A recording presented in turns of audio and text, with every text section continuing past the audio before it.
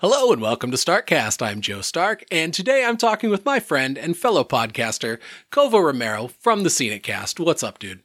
What's going on, Joe? How's everybody doing? Stoked to have you on again. Always a good time talking with you, Kova. Same here, man. Happy to be back on. Right off the bat, though, I gotta say, 90 minutes of my life I'm never gonna get back because you made me watch American Ninja. You fucker. hey, you want to hear something funny? I saw American Ninja and American Ninja 2 on Prime today. You even watched the sequel? Well, yeah, I've seen all those movies like a bunch of times. There are like 4 of them. Yeah, there's 4 of them. Like for me though, you got to understand. Like I saw it at an age where my imagination ran wild. Yes. They're horrible movies, but they're horribly good movies in the sense that, yeah, the story is stupid and the fight choreography isn't great, but, you know, as a kid, it's fucking amazing. It's ninjas. I'm all in. And I'm not going to lie to you, dude. I hadn't watched these movies in forever, and I'm sitting there watching them, and I'm just like, oh my God, I remember all this. This is what's going to happen. And I'm enjoying the hell out of them because I've seen these movies so many times as a kid. The third one goes more off the rails. The fourth one goes more insane. And there's if you thought the ninja coordinated costumes in part 1 or part 2 or 3 were funny, whew, there's some funny ones in the fourth one, man. See, maybe if I would have saw it, because did it come out? I think it said it was 1985.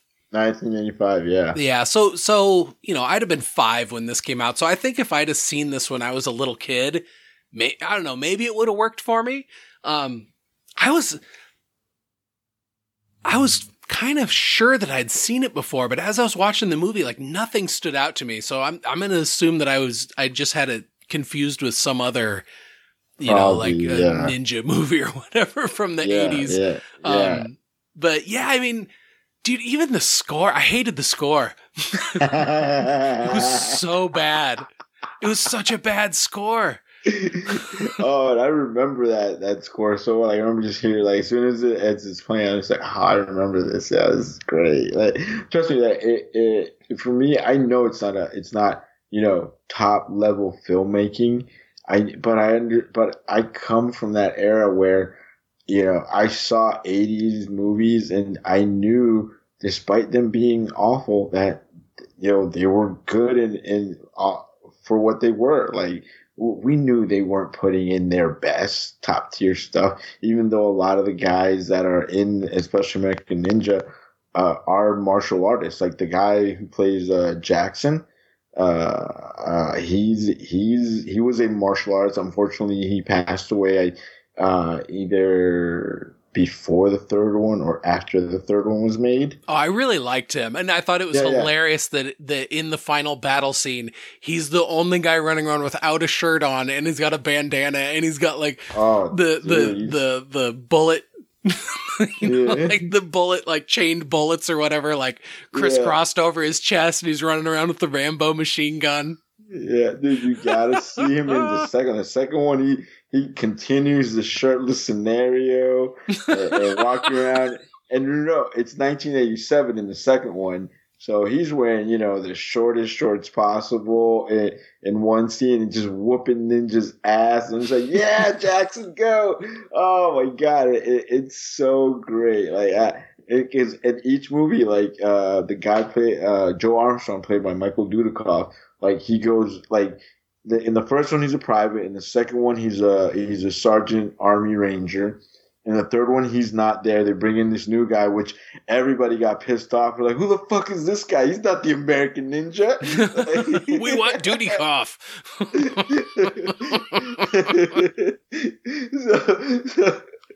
So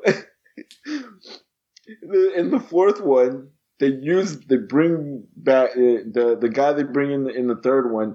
He has like, you know, he was trained by Joe Armstrong, you know, Michael Dudikoff's character, and you know, taught him how to be a better fighter and everything, blah blah blah. So he's not in the third, but in the fourth one, they bring the guy that they brought in the third one to replace him, and this guy gets captured. So they have to bring halfway through the movie. We gotta get Joe back so he can rescue him. He's the only one.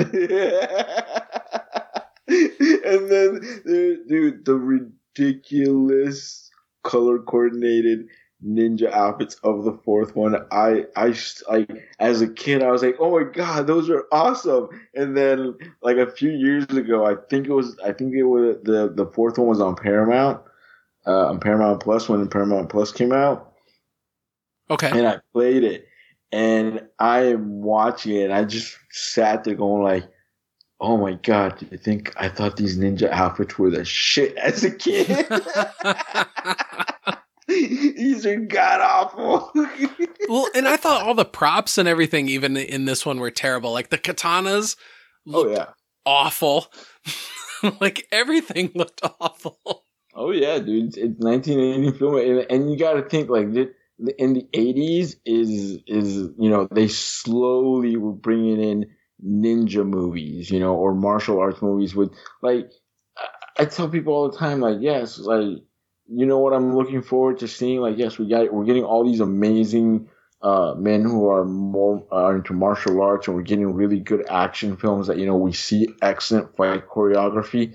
And I just go, but you know what I want to see?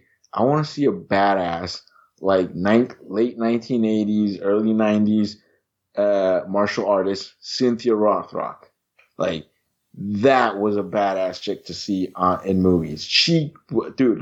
Just look her up. Like, she had so many martial arts movies back in that time, and she was just like, you wanted a B-level movie with a kick-ass character and a female just kicking everybody's ass. That's the movie. That's the one you would go watch, because she was so badass in her movie, just kicking everybody's ass. And I'm talking men, women, and everybody. She's like, fuck this, I'm taking everybody out. I don't know I'm not familiar with that actor's name. But there's this one clip that I've seen several times online, and it's from, I'm assuming just from the way it looks, it's an 80s or maybe early 90s, but I'm assuming it's an 80s action movie where it's got this fight scene between these two ladies, and they are both extremely talented, but I have no idea who either of the performers were or from what film it was from, but I've watched it a handful of times, and it is really, really badass. Yeah, I'm most likely, if it's martial arts, Cynthia Rothrock was in it in the 80s and 90s, dude. It was Cynthia Rothrock.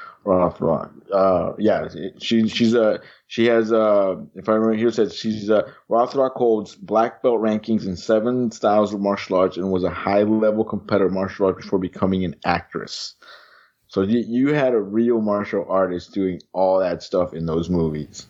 Like that's what I loved about her being in these movies, man. Like in the 80s, it was her. Just every movie that she was in, it was some martial arts movie, and she was just kicking ass in all of them. I just looked her up. That's totally who one of the performers in that scene was. So I knew it. It just had to be. It had to be. Like there's no way around it. Like, because I'm telling you, like there's no movie with a female martial artist in the 1980s that doesn't have Cynthia Rothrock. Oh, sweet. She had a scene with Michelle Yeoh in a 1985 Hong Kong action film, Yes, Madame. Mm-hmm. Yes, Madam. Madame, what is wrong with me? I just learned to read. Mind you, you're a published author. It's really kind of sad. They just let anybody do that shit these days. You're not lying. I mean, it really is like, can you follow some formatting guidelines? You can? We'll publish your book. Very, very few gatekeepers on the Amazon press. You got a way to make us money? All right, cool. We'll take you. Which, speaking of that, I should say real quick, I had put a call out on Facebook earlier this week for, asking Facebook friends if they'd kindly leave a review on Amazon, and a handful of people came through, and I'm super, super appreciative of that. That's awesome. Yeah, I try to not look at reviews and stuff like that, but I just happened to be on there and look, and someone had given it a 1-star review, and then nothing else. It's like, here's your 1 star, go fuck yourself. I'm not even gonna say what I didn't like about it. And so I'm like, ah. Those are the people that sit at home and are just miserable at life and have nothing better to do, and just be like, dude, you took time out of your day because you just felt like being a dick to do this. Like, were you that bored? Like, there's nothing else going on in your life? Well, it's like you know, good and bad reviews, they're all valid, but at least give a reason. Exactly. Yeah. Like I don't mind. Like I tell everybody, I don't mind if your critique is something that, you know, you're gonna help me be better. But if you're just gonna be a dick to be a dick, I don't want your criticism. Like, to get the fuck out of here. Like, no. Well, it's easy to just say, oh, I didn't like something, or oh, that sucked. It's like, okay, well, why? What about it didn't you like? What about it did you feel sucked? Let's use your words. Let's see how good you are at writing, fucker. Can you elaborate on what you were saying, like, what you wanted to say, of like why you didn't like this? You can't say I didn't like it. Like, yeah, like, we understand their situation is just you can literally say it just wasn't for me, and that's enough. Yeah, you know, I mean, because, you know, art is very subjective, and what, you know, one person feels about something, another person might feel totally different, and they're both valid. But, you know, at the end of the day, if you're going to go out there and put a review out, at least back it up with why you felt that way, but whatever. Yeah, like, trust me, there are tons of movies that I've seen that I won't even give a critique about it. I won't review or anything, but it was like, and I'll just say it straight out. It just wasn't for me, man. Like, I can't really tell you what my thoughts are or my opinion is, because I felt like I wasted the time out of my life, you know, and I can't give I can't give a critique on it, you know, like it just wasn't for me. Like for example, yes, like you saw American Ninja and you're like, this is crap, blah blah blah, but you gave your reasons why, because you could tell like this was really bad, shoddy filmmaking, but at the same time, it's a simple story. I can understand at a time that it came out, you know, it was probably amazing shit. I don't know. I gotta think that Michael Dudikoff's like acting in that came off just as wooden as, and you know, I think that plot I think that script could have been punched up a lot. I think the choreography could have been a little bit better. I think the props could have been better. I think whoever came up with that score should be locked in a closet and have all their instruments taken away from them. No, but I mean, but you know, you also elaborated on a lot of other things. Like, this could have been done better. This could, like, you're not just saying this sucks. You know? Like, this movie fucking sucks, man. Yeah, you're not just saying that. A perfect example, okay? And I'm gonna get a lot of blowback for this. I hate Avatar. Dude, I'm with you. It's not full hate for me, but it's complete ambivalence. I'm just like, ugh.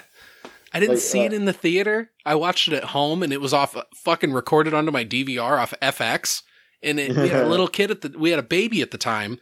And so it took me and Lindsay like 3 or 4 nights of viewings to like get through the whole movie. And then I was like, it's fucking Ferngully, like Dances with Wolves.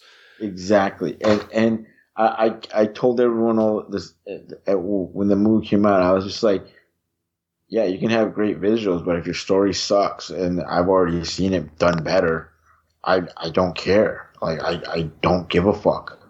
Like, the whole story sucks, I said. Like, I've seen this story and done better. Like, I'm sorry. James Cameron is not amazing. He's not wowing me with his visuals if the story sucks. And that's how I felt the whole 2 whatever hours it is. And dude, I've tried. I'm telling you, I have tried to rewatch it, and I can't. Like, I sit there, I'm just like, I can't watch this. Like, I literally cannot watch this. But I give my criticism, and I tell everybody all the time, like, here's why I don't like it. Because it's a story I've seen before, and it's done better in Ferngully. It makes more sense in Ferngully. Here, it's just shitty dialogue and some great visuals. Like, I'm sorry, the story is been done better in other films, and this is just bad. Like, I don't understand what you guys found so amazing. So, like, and that's criticism. I'm giving you my reason why I don't like the film. Whereas if I just went off and said, this movie sucks, you're going to be like, can you elaborate? I'm like, no, it just sucks. Like, no, Koba, you have to give it, like, why, what don't you like? And I'm like, no, it sucks, man. Like, it just sucks. No, like, it just, this story's been done before, better in other mediums. And yes, James Cameron, you're a great filmmaker, but you always write some shitty dialogue, man. There's some dialogue sometimes where I'm just like, dude, what the fuck were you thinking? When I went to see Doctor Strange and the Multiverse of Madness, I saw it in 3D, and they played the teaser for Avatar 2 at the beginning of that. So that's the closest I've come to seeing, Avatar in 3D. And at the time I saw it and I was like, wow, that's pretty exciting. I kind of hope they re-release this in the theaters so that I can go and experience what the first one was like. And then I saw that trailer several more times, and then I was firmly back into the, I don't really give a fuck. I don't think I'm going to go see the original one if it comes back to theaters. I don't know if I want to sit there for 3 hours and deal with that. And unless, I'm reviewing the second one, I might not see that. I don't know. Oh, check this out. Because spoiler, Steve and I, we live literally 5 minutes from each other, 5 minutes away from each other. I sometimes go, and we work for the same office, the same firm. I sometimes go to his house, and we'll work on work, and we'll also talk about podcasting stuff as we're working and everything. And as I'm getting my stuff ready yesterday, and I'm about to leave his place, he's like, "Hey, Koba, you coming with me, right?" I'm like, "Coming where? Where am I going?" Like Avatar in IMAX, and I just looked at him dead on. You can kiss my fucking ass with that shit. I am not going to watch that. Fuck you. I was like, fuck off. Kiss my ass. I was like, there's no way in hell you're getting me to watch that shit. He just has this, because he knows, like, dude, I've said it on the podcast. I put it in the Scenic community group. I refuse to watch whatever the second one is called, something water. I just said I refuse. And people are like, "Oh, no, you won't, man." I'm like, I said I wasn't gonna watch Fast whatever came out recently, and I did not see it. Like, I'm same thing with this. I will not see shit, whatever it's called, Avatar Water. I will not see it. The Way of Water, maybe. There you go. That's it. Yeah, that's it. Yeah, I will not see it. I refuse. Like, dude, when that trailer came out in theaters, I forgot. Yeah, I think it was Doctor Strange too that we saw it, and some guy literally yelled out, and I just went, "Oh God, just no, shut the fuck up, please be quiet, just no, I don't want to hear you." Like, and the fact also, I don't like the fact that you're bringing back characters that died in the first one too, and I'm like, get the fuck out of here, man. James Cameron, fuck you. I was confused by that too. I was like, what is it? But then I'm like, do I care? And then I stopped thinking about it, and then it gets better. Yeah. That's where it's pretty much where I've gone to since all that started. Where I'm just like, I just don't care anymore. Like, I don't care. Like, I have no interest in this. Like, why am I even being bothered for it? And I just don't care. So, like, for that review, I can't wait for it, because there's going to be just an hour-long review of the Avatar sequel, and then you won't hear a peep out of me. I'm like, hey, football's on, guys. Like, I'm watching football. Call me back when you're ready to talk about really cool movies. Well, do you remember a long ass time ago I was on the Scenic Cast with you guys, and I said that was how I felt about the movie The Joker, and I was like, I will never fucking watch that. And Steve's like, oh, you're gonna have to tell me when you eventually cave and watch it. Still haven't fucking watched it. Wow. Yeah, they even gave me shit about it on PCL. I was like, nah, I'm still not gonna watch it. Wow. I don't know. Yeah. I don't know. I've seen like a couple scenes, because if you're on social media, there's just certain scenes from that movie that you're going to see. And so, I've seen the dance down the stairs. Yeah. I've seen Robert De Niro getting shot in the face. Yeah. It's like I feel like I've seen the cool parts of the movie already. Anyway, why torture myself? My favorite scene is this when he officially commits his first crime, and the Joker that's behind the eyes finally appears, because that's when you finally hear the score come into play, and it's so beautifully done because he's in a public bathroom. And he's just dancing by himself, and I loved it. I'm one of the few that just went, I don't get it. What's over? Was everybody so because everybody said like it would trigger them and stuff, and I was like, I don't get it. What happened? I didn't see anything bad. Well, but I always thought like maybe I'm just fucked up in the head. Well, I remember watching the movie Taxi Driver when I was in high school, and it was just one of those movies that when it was all done, I just felt like I needed to take a shower. and then like when Joker first came out, well, when it was just the rumors phase, like at first I was like, oh, okay, yeah, that's kind of cool. I'm not the biggest fan of, somebody who's not like I'm not the biggest fan of like a Joker origin story being laid out in something that doesn't begin like in the comics. Cause to me, like with comics and stuff, it's like, that's like the Bible for this sort of stuff. And I understand that movies are so much more widely consumed. Yeah. But still, it's like those movies of these characters wouldn't exist if it weren't for the books. And so to have somebody that's not connected to the comics at all be like, oh, I'm going to do a major change on a character that's going to affect, the pop culture zeitgeist in a much deeper impact way than the source material would. And so it's a little precious of me to have this opinion, but it really, really pissed me off that they're like, oh, we're going to tie it in. So maybe he's Thomas Wayne's bastard. And it's like, get the fuck out of here. I hate that. I hate that you're doing that. Yeah. That eventually, spoilers for that movie. It eventually comes out that he's not, like it just said his mom was fucking insane. Well, that makes me feel a little bit better. Yeah. But and I understand it's maybe a little gatekeepery. I get, I don't know. Batman's the one thing that I get weird about sometimes. And I try to not. I try to be evolving as a person. But, I've stuck to my guns long enough that it's like, why give up now? And also the sequel's going to be a musical. So that's going to be weird. Yeah, but this is coming from someone who actually enjoyed, I liked the movie a lot. I gave it a 9 out of 10 when I reviewed it. But I said this over and over again when we reviewed it, and even many times after that, you could have called this Bozo the Clown, and it's still the same movie. You didn't have to name it Joker. There was no reason to name this movie Joker.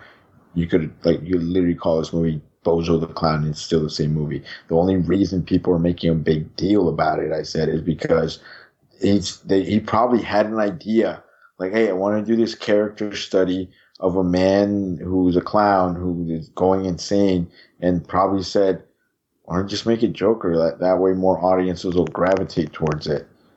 That's probably what happened.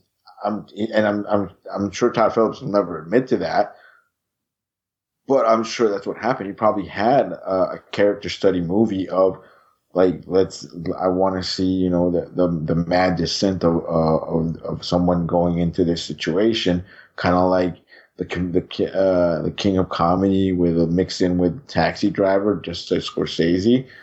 And that's probably what he had in mind the whole time. And it was probably going to be, I wouldn't be surprised if the movie was called Bozo. I would not be surprised if that was the original name for it. And then somebody, I'm sure, came in and was like, hey, why don't we make it the Joker? People, because it probably, somebody in that room probably said, like, look, man, no, I'm not sure anybody wants to see that. And then somebody said, why don't you make it the Joker? It'll get more people. And Warner Brothers is known for making their savvy, smart business and creative decisions when it comes to their DC properties. So I wouldn't be surprised at all about that either, dude. Yeah. So and for me, don't get me wrong, I'm kind of like you when it comes to Batman, but at the same time, I'm as I'm very big into film, and if you do something that I find interesting, I'm gonna check it out. Because and I've stated this also on many times on this podcast on Cinecast that Joker's my favorite villain. Like he's by far my favorite villain. He's just there is no Batman without the Joker. There is no Joker without the Batman. They're two sides of the same coin. Right? And you're always gonna get him no matter what. And I was just intrigued by the story, and I said, and it's Joaquin Phoenix. Like, of course, I'm gonna check it out. And like I said, I really enjoyed it. I watched it a few times since, and I actually have the Blu-ray. And I'm just one of those people that just I like looking at the study of, like just how this person's mind goes from what it was to what he ends up being, the influences that make him go down this dark path. That not only was it already there behind the eyes, because I said this also in the review, like if you notice before Joker makes his appearance, that persona that's behind the eyes, like you see it in the way he looks at people. Just look behind the eyes and you see that, yeah, Joker's behind there. And then when he finally makes an appearance, I'm like, now we have Joker. Like now I see it. There it is. I remember just being like, that's fucking beautiful. Like just the way it was shot, the way the music came in, and just the way he's just coming into, dancing in that public bathroom and just accepting, he's accepting that persona of Joker to take over. God damn it. Why you gotta say all this stuff about it that kind of makes me want to watch it? but like I said, that's just me because I like looking at stuff like that. I like to see the psychology of things like that. So for me, that's what it was, and that's how I viewed. That's why I was so surprised with all this stuff going on around. I'm like, guys, like, what's going on? Like, why is everybody? Like, I remember going to the theater and there was police outside the theater. There was a big ass truck and everything in case it's gonna trigger people to shoot people. And I'm like, it's a fucking movie. Calm the fuck down, people. Shit, maybe I will give it a try, because when I had brought up on PCL that I hadn't seen it, Brian and Jake made a pretty good argument for giving it a shot as well. And fuck, maybe I should. I really value all you guys' opinions. So it's like maybe there is something there, and I've already admitted that the biggest reason I haven't watched it is because I'm being precious. No, and it's understandable. Like I'm like that for a lot of stuff too. There are some things where I'm just like, yeah, I don't touch that. Leave it as is, But I get that. But if I will say this, like, if you're hesitant on it, then don't, like, just don't do it. But if you're have an open mind and just want to see what if like I said, like this movie, you didn't have to call it Joker. You could have called it Bozo, and it's still the same fucking movie. It's about a clown that goes insane. It's still the same fucking movie. Nothing changes. And that's how I try to get, like, I tell people all the time, like if you're hesitant on watching it, don't watch it. Then I'm not going to force you to watch it. But if you have an open mind, this is what the movie is about. It's about a clown going insane. That's all it is. That's all it is. And the fact that it's Batman, it's an origin for a Batman villain, is just something that they added because you need the eyes, you need the attention. It made over $1 billion. Yeah, that's wild.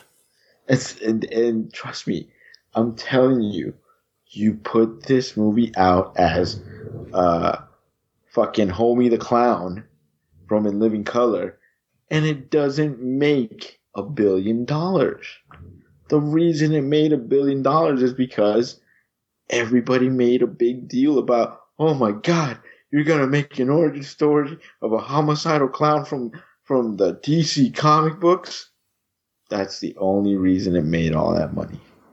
That's it. And the curiosity of people is what made it get to that. All the, I'm not going to watch it because I'm going to be triggered. I bet you those are the same people who went to go watch it. Yeah, that's probably a good point. Come on. It made over $1 billion. Dude, speaking of people getting triggered, have you seen the reactions of some dudes online having to She-Hulk just totally losing their minds with being upset? Like, the newest thing is they're upset about She-Hulk twerking in the mid-credit scene. It's like, get the fuck out of here. I thought that shit was kind of funny. That shit was funny, and I laughed my ass off. At the same time, I was just like, "Damn, girl." Mm-hmm. I know She-Hulk, hi. I think the show's been great, though. I really think it's been a great change of pace for Marvel. I love the fourth wall breaks that she's been doing. I think that the way that they work into the episodes, it's really, really funny. And both the A and the B plot of this newest episode, I thought were great. It was very, very entertaining. I love that they brought the Wrecking Crew in and she took them out so quickly. Do you got any theories about who that could be that they're working for? I have one, and it's because I read it up online. You remember in the first Incredible Hulk movie? I think I know where you're going with it. With Edward Norton, yeah. You remember Tim Blake Nelson's character? Mm-hmm. Yeah, in the comics, he's a character called the Leader. Yeah, the Leader, yeah. Mm-hmm. So I would not be surprised if that's what we're getting. That'd be great. That's what I thought, too. Yeah, so I'm not 100% sure yet, but like I like where it's heading. And like you, dude, I'm enjoying the fourth wall breaking. I'm hoping she does may make her do like what she did in the comics where she ends up talking to the writer. So I would be great if she talks to the showrunner of the show, Jessica Gao. Like, you have to do it, at least in the final episode. You got to do that. You have to. And I think if you look at it, it's the first show that actually feels like a show. Like, it feels like there's no, like, yes, there's a continuing storyline overarching, but if you pay attention to it, each episode is a different story. It just has an overarching storyline that through the series, but it's the first series that feels like a show. Every episode is different. Like, it's a different thing that she's dealing with. Whereas, if it was like, let's say, a show with just following one storyline, it's, it just continues that storyline for the rest of the episodes. Here, no, it's telling different stories in each episode and developing her character, developing the supporting characters.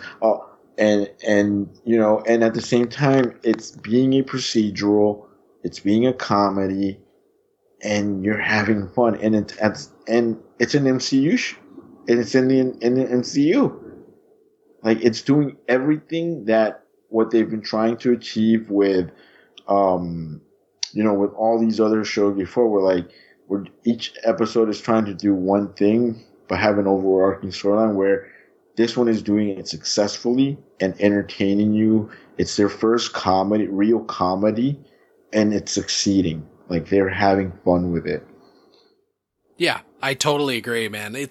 And like, really all the hate online, it just kind of makes me laugh. It's almost like every time I see some post or a comment from somebody where they're ripping about something that it's like, we've seen scenarios like this before in the past with male characters, but now that it's a female character doing it on a female, lead series, they've got a huge problem with it. And it's like, dude, you might as well just erase everything you wrote and just write in, I have a fragile little male ego, and for some reason this bothers me that a woman is in the spotlight. And it's like, that's so fucking mind-blowing to me. I don't get it. And if you notice, like you said, every post you see about someone hating, it's a fucking guy. And yes, the majority of them are white males, but I've seen some Latin guys, I've seen some African American guys. I've seen even Asian guys complaining about it, but like 90% of it is just white males. Just from like, get over yourselves, dude. You are not the the center of the universe. You never have been. You never will be. Like, please, there are other people in this world besides you. Just fuck off. And it's so irritating, dude. When I saw the post about She-Hulk twerking, and people and all these dudes complaining on it, I was just like, so instead of being like, damn girl, you were like, damn, this girl dancing on the TV screen. What the fuck are they doing? They're ruining the MCU. What the fuck? They're ruining the MCU. Instead of being like every person in the world that is attracted to a hot, beautiful, giant woman, being like, damn, it's fucking hot, man. Do that again. Can we replay that part? Instead of doing that, you're more like, I can't no. Mom, they're ruining my favorite character from the comics. It's probably the same group of dudes that were offended by WAP when that came out. Oh yeah, I would not be surprised. Dude, that song came out. I just said, hit that shit up louder, man. Yeah, Cardi B, do your thing, girl. Shit. See, that song immediately worked for me because, like, in the late '90s, early 2000s, like when I discovered Ghetto House. Like the initial, there's some whores in this house. There's some whores. That's a fucking Ghetto House beat. Like I remember hearing that. I was like, that immediately took me back to like fucking raves in Iowa City, and I was like, oh shit. Yeah, man. It's oh god, man. I can sit there listening along, bang bang bang, skeet skeet skeet. It's time for the percolator. It's time for the percolator. Oh, man. And instead, instead of thinking about stuff like that, you got fucking dumbasses online just being like, you're ruining my childhood. Oh my god. I love that phrase. It's so fucking funny. Like, dude, you're fucking 50. Stop crying. You're ruining my childhood. It's like, did this show invent a time machine and go back and change that original stuff and change? Like, no, it didn't do anything. It's like, wow. No, but overall, dude, I'm enjoying the series. I've been a fan of Tatiana Maslany for many, many years, since I first saw her in the first episode of Orphan Black.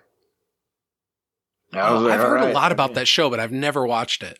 Oh, dude, you want to get into like some like sci-fi that's like out there with cloning, transhumanism, and like really weird stuff? That's the show. She plays 9 to 10 different characters, clones. Oh, wow. That are all distinctly different. All of them are different. And she plays all 9 of them beautifully. And me and Steve, when we reviewed that show, we kept saying the same thing. She needs more recognition. She should be getting awards for portraying 9 different characters every season. That's really cool.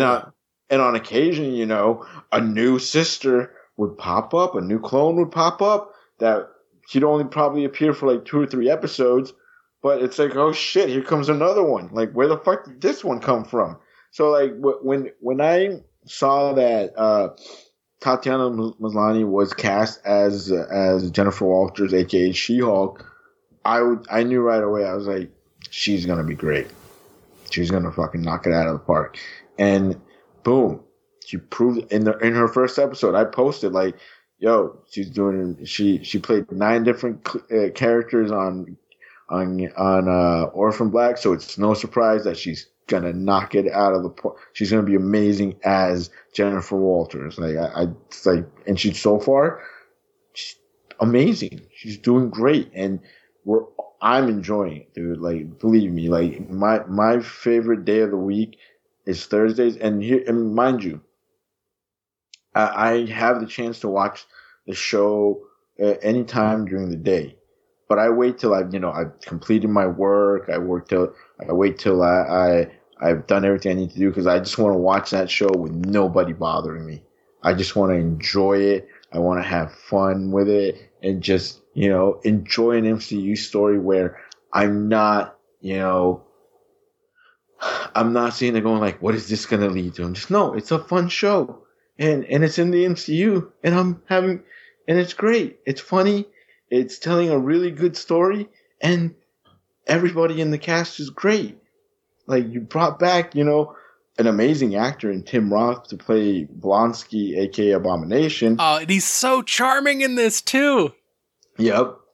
So it's so great. You bring him, and like anybody who doesn't like Tim Roth, I just say, I feel sorry for you, man. You're missing out on a great actor. Oh, absolutely. And God, I remember getting introduced to Tim Roth at a super young age with Pulp Fiction and then Reservoir Dogs. Oh, I think I was because I went and saw Pulp Fiction in the theater, and I remember it just blowing my fucking mind. And then I was like, Quentin Tarantino, what else has he done? And then watching Reservoir Dogs and being like, holy shit! And, right, dude, the other one, like I love Wong in this episode. Oh yeah, I mean, you can just say that about all of Phase 4. Pretty much. I like Phase Wong. It's been fucking great. Yeah, exactly. How excited were you when he said, have you ever heard of a kumite? I was like, Bloodsport! Exactly. I was like, oh my God, yes, bring it back. Like, we didn't see that shit. I had to pause it and explain to Aiden what a kumite was. I was like, we'll watch Bloodsport sometime. Don't worry. Dude, and speaking of Bloodsport, and just to step on a quick tangent, like I recently just finished season 4 of Cobra Kai, because I found out that season 5 is dropping next week, September 9th. Nice. So in one of the second half of season 4, the All Valleys, it's made now. No, female competitors and male competitors, not just guys. So every dojo has to get a woman to come onto the team, or if you don't have one. And so they get this girl on Johnny Lawrence's crew, and dude, she knows all the 80s action martial arts movies. She just starts naming them off, and I've seen this. I'm like, I've seen all those movies. I was like, yes, I know all those movies. I was like, holy shit, this is awesome. I was like, what the fuck? It's so great, dude. I love when a show knows how to bring in nostalgia without having to overdo it, and that show's doing a great job with it. But back to She-Hulk. I just have one complaint with this recent episode, dude. What's that? One fucking complaint. The guy who plays Pug. Mm-hmm. The attorney portrayed by Josh Segarra. They're saying his character's last name wrong, and I know this is a stupid nitpick. And the only reason I know that last name is being said wrong is because I dated a girl whose name was Puglisi, and every time that judge kept saying it, I'm like, dude, you're fucking saying it wrong. Why is nobody on? There's nobody from New York there saying that this name is being said wrong. Like, this is an Italian name. Somebody from New York has to be there saying Puglisi, because the guy was saying some other Pugliese or some whatever the fuck it was. And I'm like, it's a I thought he said like Pugliasi or something like that. Yeah, some shit like that. Yeah, and I'm just like, you're saying it wrong. You're saying it wrong, and I was getting so upset every time they said it. And I could just, and I go to myself, I can just imagine the girl I used to go out with, her just going like, they're saying my last name wrong. They're saying it wrong. She's just going ape shit, right? Because I remember her being like, that's one thing that bothers me. She would say, I hate when people mispronounce my last name. So I was just like, she's gotta be going ape shit watching this. Dude, but it bothered me too because I knew the correct pronunciation. I was just like, what the fuck is, I didn't, was nobody on set Italian? Like, come on. Oh, that dude. was the only problem. Speaking of Cobra Kai, though, I still need to watch season 4. Me and the boys binged all the first 3 seasons, and nice. like, well, I shouldn't say we binged it because we really did only watch like an episode or 2 a night, but it kept us really busy for a few weeks, and we watched Karate Kid 1 and 2, and then knowing that Terry Silver was coming back in for season 4, I was like, oh, we got to watch Karate Kid 3. Yeah. And at the time, it wasn't streaming anywhere, and I was like, I'm fucking not buying Karate Kid 3. Yeah, no. And so that's what kind of train wrecked us on that. But now it's like, fuck, we're a couple seasons behind again, and still have to watch Karate Kid 3. Dude, for me, I'm not gonna lie to you. I waited. It became one of those things that I said I would watch season 3. And I just didn't have time. And then season 4 dropped, and the same thing happened. I'm gonna catch. And finally, these past few weeks, I just said, fuck it. Like season 5 is coming up. I'm just gonna have to but I would do it like you were doing. I was doing 2 episodes a night, just knocking it out when I had a chance. Like, there's some nights because, we have to watch other stuff for the podcast that I didn't have a chance to, but that's what I was doing, 2 episodes a night. And then I thought I was going to finish right before season 5 drops next week, but I made it just in time. Like, I finished early. I was like, sweet. But I love that show, dude. It has the right amount of nostalgia for Karate Kid fans, and also can tell its own story without having to, keep going back to the pond with nostalgia stuff. And you have to just love the 80s music that they put on there, man. And the montages, too. So I'm like, yo, this is so 80s, but it's fucking 2020 something. Well, I was really excited with the way season 3 ended also. And so I do want to get back into it. I just need to get, and I'm sure if I bring it up with the boys, they'll be like, yeah, let's do it. I will tell you this, though. You need to see 3 with your kids. Oh, yeah, we will. I just looked it up too. It's streaming on Showtime right now, and so I can. You have Paramount Plus? Yeah. You don't need a Showtime app anymore. You can just go to Paramount Plus, and the Showtime hub is there now. Oh, nice. Okay, yeah, cool. Like I deleted my Showtime. I was like, I don't need this shit anymore. It's all there. Nice. But yeah, the reason why is because you remember the fighter that Daniel had to fight in the 3rd one? Yeah. Mike Barnes? Yeah, he's in the 5th season, right? Yeah, and I was like, all right, like now we're getting it on. Now it's good. Like let's do this. I wonder if you guys had brought that up on Scenetcast last week. I brought it up. Okay, that's why it sounds familiar. That's how I knew that. Yeah, it was me because I just finished it. Was it Saturday or Friday? Yeah, so Saturday or Friday I finished it. That was a fun episode with you guys. I can't believe Steve liked Samaritan as much as he did. Bro, I'm still laughing about it. Bro, there are some movies where I just sit there and look at Steve and I'm like, how the hell are you a cinephile? And I say this with much love because Steve's fucking great. But he is. He's fucking great. It's just sometimes you gotta question his film taste and just be like, the fuck is wrong with you, man? Oh boy. Dude, and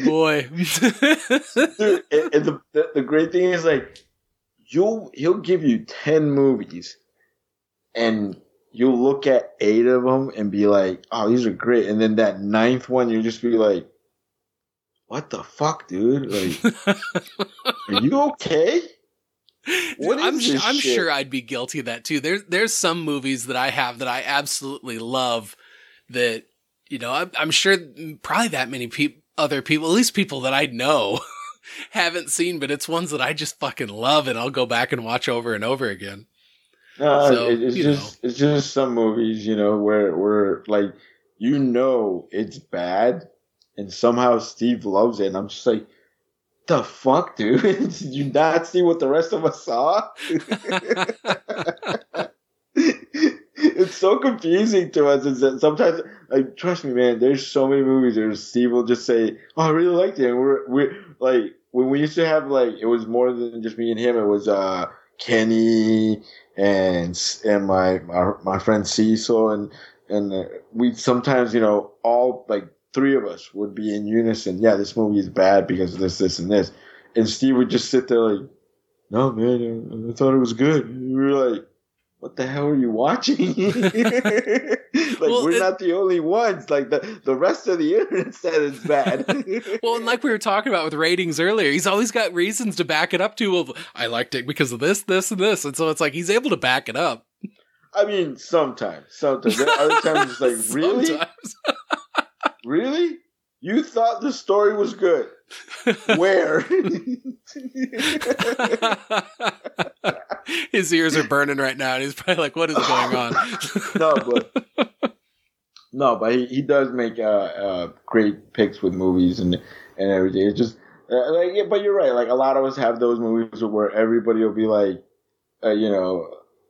it's just some of his choices. I'm telling you, dude. Like, I don't even see, like, hardcore cinephiles be picking those movies. It's just like, I don't know, dude.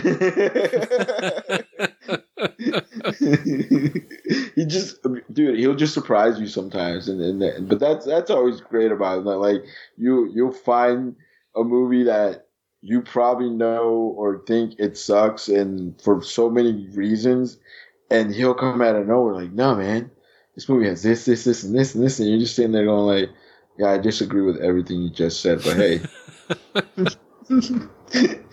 That's fine. You liked it. I don't know why, but you liked it.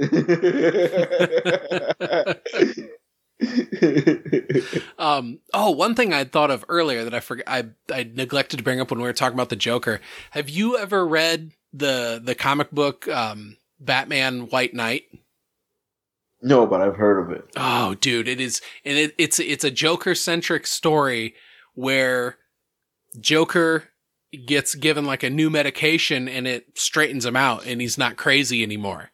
And then he comes to this, like, conclusion that Batman is the worst thing that is happening to Gotham. His one-man war on crime is actually making the city worse, and so he runs for mayor and starts campaigning to make Batman stop, and Bruce Wayne, or Batman, just cannot fucking believe. Like, he's like, no, this is an act. He's not really, and, like, it's this amazing story that it actually portrays the Joker as the good guy and Batman is more the bad guy, and it totally works. And the thing is, written and artwork is by Sean Murphy, who, I don't know if you've ever seen any of his stuff, but he's got a very distinctive art style that's just fucking incredible. And I know he's followed it up with other ones, but so far I've only read the first one, and it's maybe an 8-issue miniseries. But yeah, Batman White Knight, totally worth checking out for any of you people out there that might be looking for comic book recommendations. True. I'll have to check it out. I'd love to see a storyline like that where the Joker, becomes straight man. I'm a good guy, everyone. He did, Sean Murphy did artwork on a book that Mark Miller wrote for Image Comics. It's a mini series called Chrononauts, and it's a time travel story. Yeah. Where this guy invents time travel, and he's supposed to just go back in time and basically not let anybody see him and just record Christopher Columbus landing on the shore of America and then come right back. And, like, this video feed is supposed to be getting sent back to present day where everybody around the world is, like, watching this happen, right? And instead he goes back, and then they're like, "Hey, we lost him. We don't know." Like, Mission Control's like, "We don't know where he's at." Oh, shit. And then all of a sudden the video feed comes through and he's talking to his partner, who's like a guy who's like able to build like suits and stuff like that. So the one guy built like the time travel device and the other guy built like a suit that has like a battery in it that like kind of like powers the stuff. So they're kind of like a partnership working together. And instead he comes over the video feed and he's like, dude, fuck all that. Come and start jumping through time with me and having fun. And so then like Mission Control's looking at his buddy and like, you fucking better not. And he hits the button and fucking goes. And so Chrononauts is these two guys who invented time travel, basically jumping around through time, just having fun. But in the course of it, they totally fuck everything up and then time gets all fucked and then they got to go in and fix it. And then it's got this beautiful little bit at the end of the last issue that, dude, it brings so much heart to that series. So, I mean, the book is funny. It's action packed. It's illustrated beautifully by Sean Murphy. It's a Mark Millar book. So it's like impeccably written. And then it's got this incredible amount of heart at the end. It's one of the best comic book miniseries that's out there, in my opinion. But it just made me think of it because it's the same guy who went on to then do Batman White Knight. But yeah, Chrononauts, definitely check that one out. Yeah, that sounds cool. Like a cool story. I would actually like to see that as a TV series. Oh, that would be the shit if they had. Well, that and there was, I think it was Netflix. Didn't they buy, like Miller World or whatever it's called, where it's like all of his stuff? Yeah. What are they doing with that? I mean, granted, they did like Jupiter's Circle Jerk or whatever that was, and that wasn't very good. Surprisingly, okay, here's one of those things where me and Steve actually agree on something. We both enjoyed it, and he just kept me like, look, it's exactly like the comic. And I was like, oh, wow, this is pretty cool. Like, but I watched enough of it to where I was like, this isn't keeping me engaged. Oh, I don't know. I love the comic. I never read the comic, but I was into it. Steve's the one that was just, introducing different things to me. As the story kept going along, telling me, oh, this is this is that, and I was like, oh wow, this is really cool, and I was into the story. Like by the time the 8 episodes were done, I was like, oh wow, like I hope we get the second season, and then a few weeks later, no, it's canceled. Yeah, and that's kind of Netflix's MO anyway. So yeah. maybe that was kind of a scary company to buy. Buy all of the rights to his stuff anyway, but I was really hoping that they'd do Chrononauts. I would have really liked to have seen them do the Magic Order also, which is another really great fairly recent Miller book, came out within the last like 3 or 4 years. And Netflix did do something called the Magic Order, and I was like, oh fuck, here it is, and I'm like, nope, just has the same title, has nothing to do with the Mark Millar book. Yeah, nothing. Yeah. I don't know what they're doing, especially now. Like, and I follow Mark Millar on Twitter, and whenever he's posting about stuff that's going on with Netflix, like I see it, but I haven't seen anything recently. And I think with everything that happened, they're just like, what do we do now? Think about it, because like they've fired people, They've closed departments that were supposed to be like, we're going to, keep growing and this and that, and nothing. I think it was in C2E2 in, I think, 2018. There was a panel that I went and saw, and it was just like, it was basically like listening to a podcast, because it was just, they had like this, like a couple like big comfy chairs up on the stage with like a coffee table in between them. And Mark Millar was sitting on one, and, oh my God, I'm totally blanking on the guy's name now. Totally. He's the guy who created, Miles Morales and Jessica Jones. Bendis, right? Yes. Yes. They just talked, and it was so engaging to listen to. But Mark Millar at one time was talking about how when he first pitched the idea to Marvel for Marvel Zombies, and they were all like, fucking what? And then a little while later they did Marvel Zombies. But he was like, because he's Scottish, and so when he's telling the story, he's like, it's all the heroes, but the zombies. It's incredible. It was so cool to listen to. They were both great. Those guys should have a podcast. Because they could talk. Yeah, like I've seen videos of like comic book artists and writers just talking about their work, and you just see like they're just storytelling. Like that's all they're really doing. Like they're talking about their work, and if you really pay attention, it's like they're just telling stories, just like they do in their comics. That's all they're doing, and it's actually really fun and cool. Like to hear them talk about their work like that and how they come up with it and everything, and it's hilarious. And or even just hearing backstories or stuff, the way they just put it into words, and you're just like sitting there going like, wow, he's making it sound so amazing. It's probably mundane as fuck. Dude, speaking of comic creators and being awesome to talk to, this past week, I was fortunate enough to be with Brian from PCL on Monday. We interviewed Declan Shalvey, who's got a new book coming out from Image Comics called Old Dog. And that's really rad, dude. It's this guy who's like been in the CIA his whole life, and it's kind of some shit went down. And so now the agency's been pissed at him. He's just been chained to a desk, and then this big accident happens. And then he wakes up 8 years later from a coma and finds out that, oh, you were in this big accident. The whole team that was with you is dead.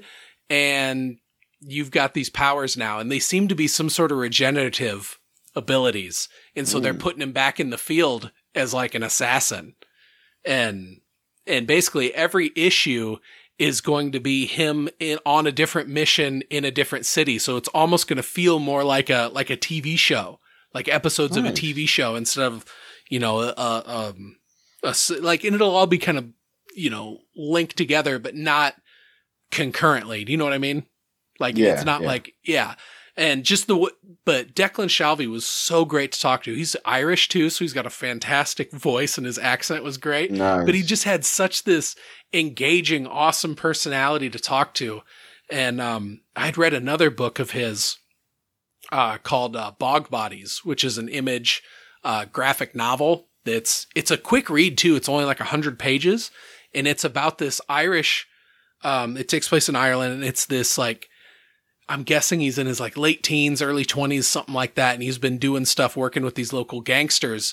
And this gangster friend of his comes and picks him up and is like, hey, we gotta go up into the mountains and get rid of this body. And when they get there, he pops open the trunk, and there's another associate of theirs down there that's like pointing a gun at him, shoots, misses the kid, and he takes off running. And so he realizes, fuck, they're here to kill me. I'm the body we have to get rid of. And so he's got to try and escape from these dudes. What? Oh, it's such a great book, and it's got some maybe supernatural elements to it as well.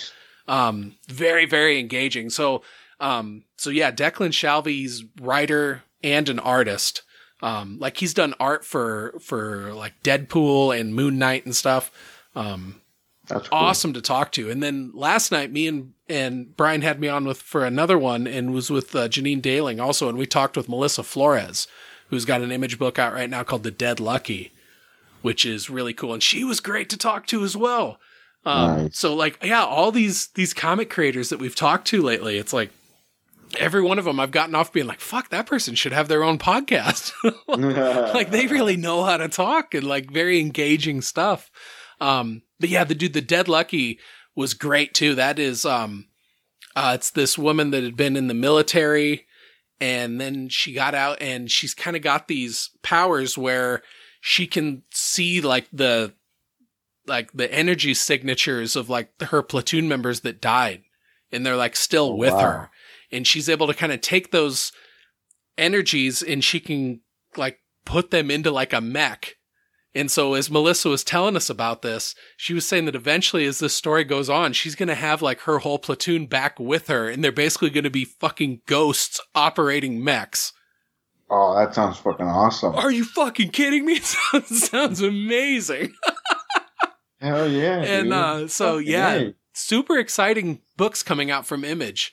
As usual, Image is just one of those companies that, I'd said earlier, if you're on the fence about comics and you're looking to get into it, Image Comics is a great one to get into. There's generally not, you're not going to have that same sense of like, oh, it's overwhelming. Where do I start if I'm getting into Marvel or DC? Yeah. Because they got decades, so many stories of history in there. Where do you jump in? Or if you're like a character like Batman, or Spider-Man or something, it's like there's so many different titles. Which book do you even pick up to read? Whereas with Image, it's all creator owned also. So yeah, it isn't something like, like bringing up Brian Michael Bendis earlier.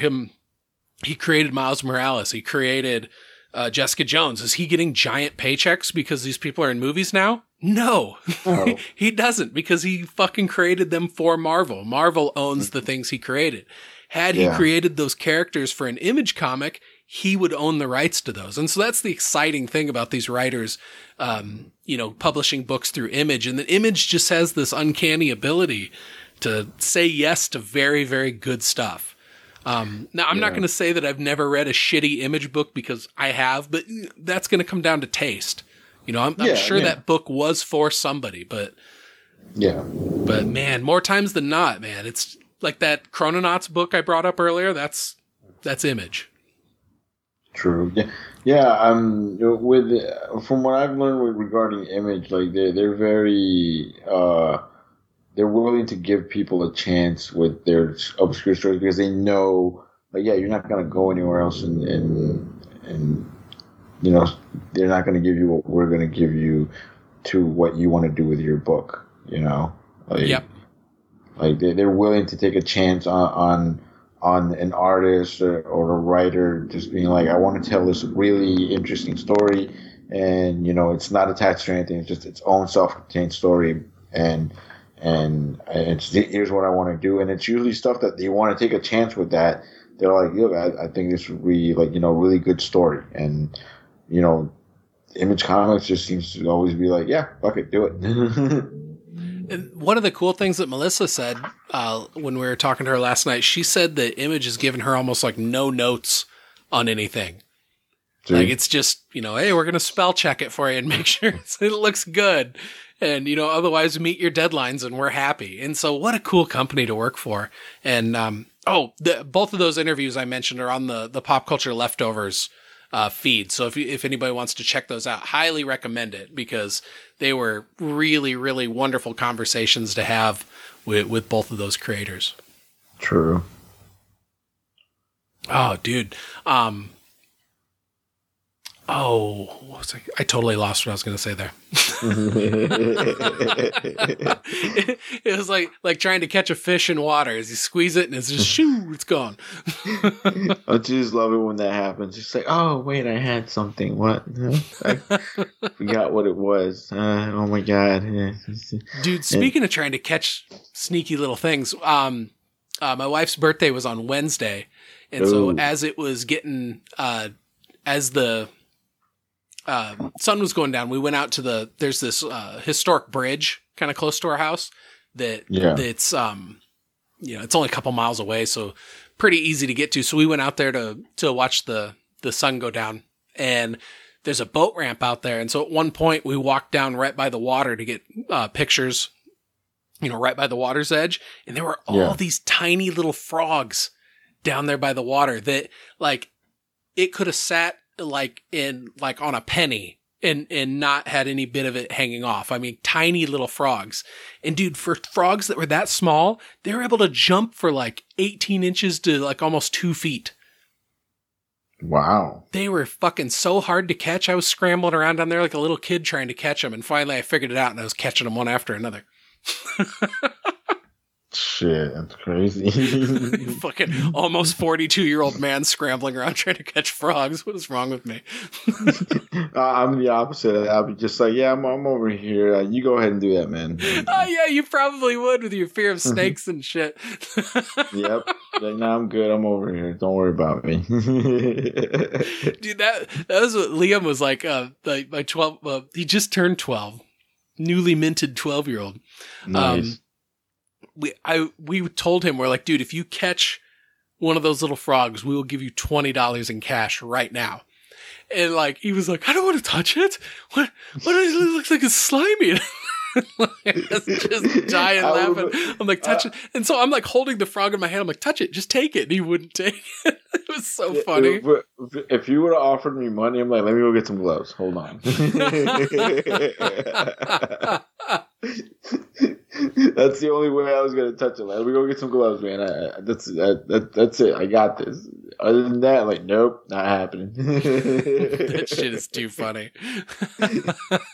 Touching that thing could be poisonous, man. Fuck, I want to die. It was about a month ago or so. I was out on a walk and I came across a snake, and so I just snapped a picture and sent it to you.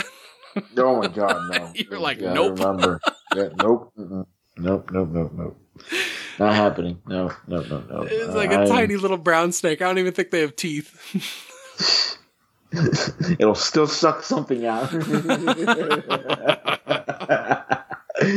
No, not happening. I don't care. I don't care if it's just a green or a damn old garden snake. I'm like, nope, not happening. I don't care.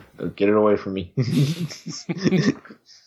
I remember one time I was out climbing. I found a little blue racer snake that was probably only about like 6 to 8 inches long. Shit. And the thing was so chill. I picked it up and it just wrapped itself around my finger and was just chilling. And I was like, oh, he's the cutest little guy.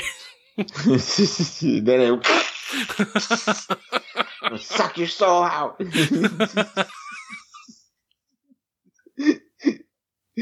Me, I'm like, nope, not touching it. Get it away from me. Like thinking of the bad guy from Mortal Kombat. Your soul is mine.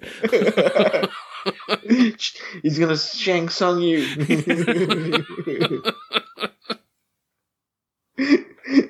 Me, I'd be like, nah, I'm good, man. And it's like I don't know if I said this last time. Like my brother won a snake at a carnival, and it was like a little tiny 6-inch. They're giving away snakes as prizes.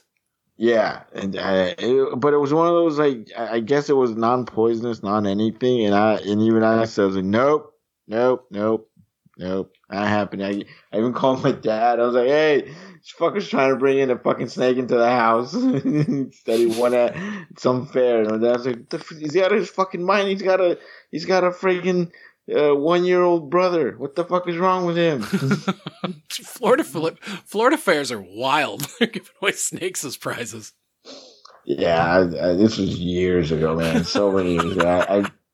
I was 18. I think he was like 14, 15 years old, somewhere around there. And he just showed up with a snake one day. You can bring that shit in the house. Fuck that.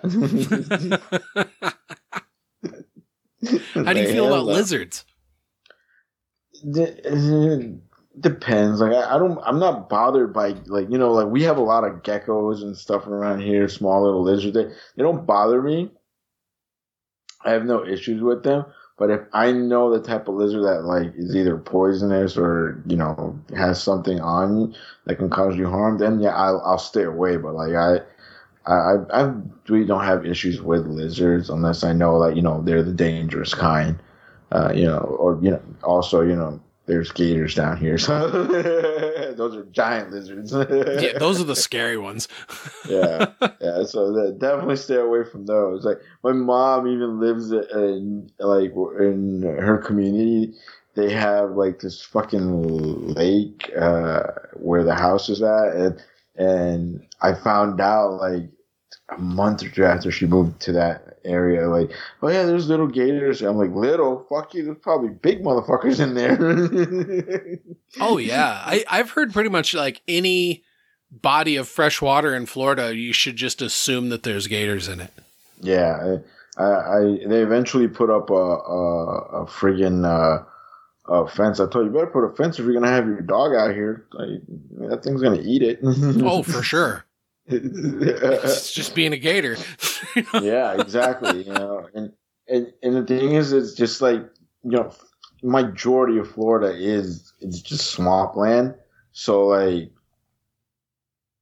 they keep going into these areas that were dominated by animals, and then I'm like, yeah, you don't be surprised if you see some crazy shit, dude. Like you're going into where they live. Like, what do you expect?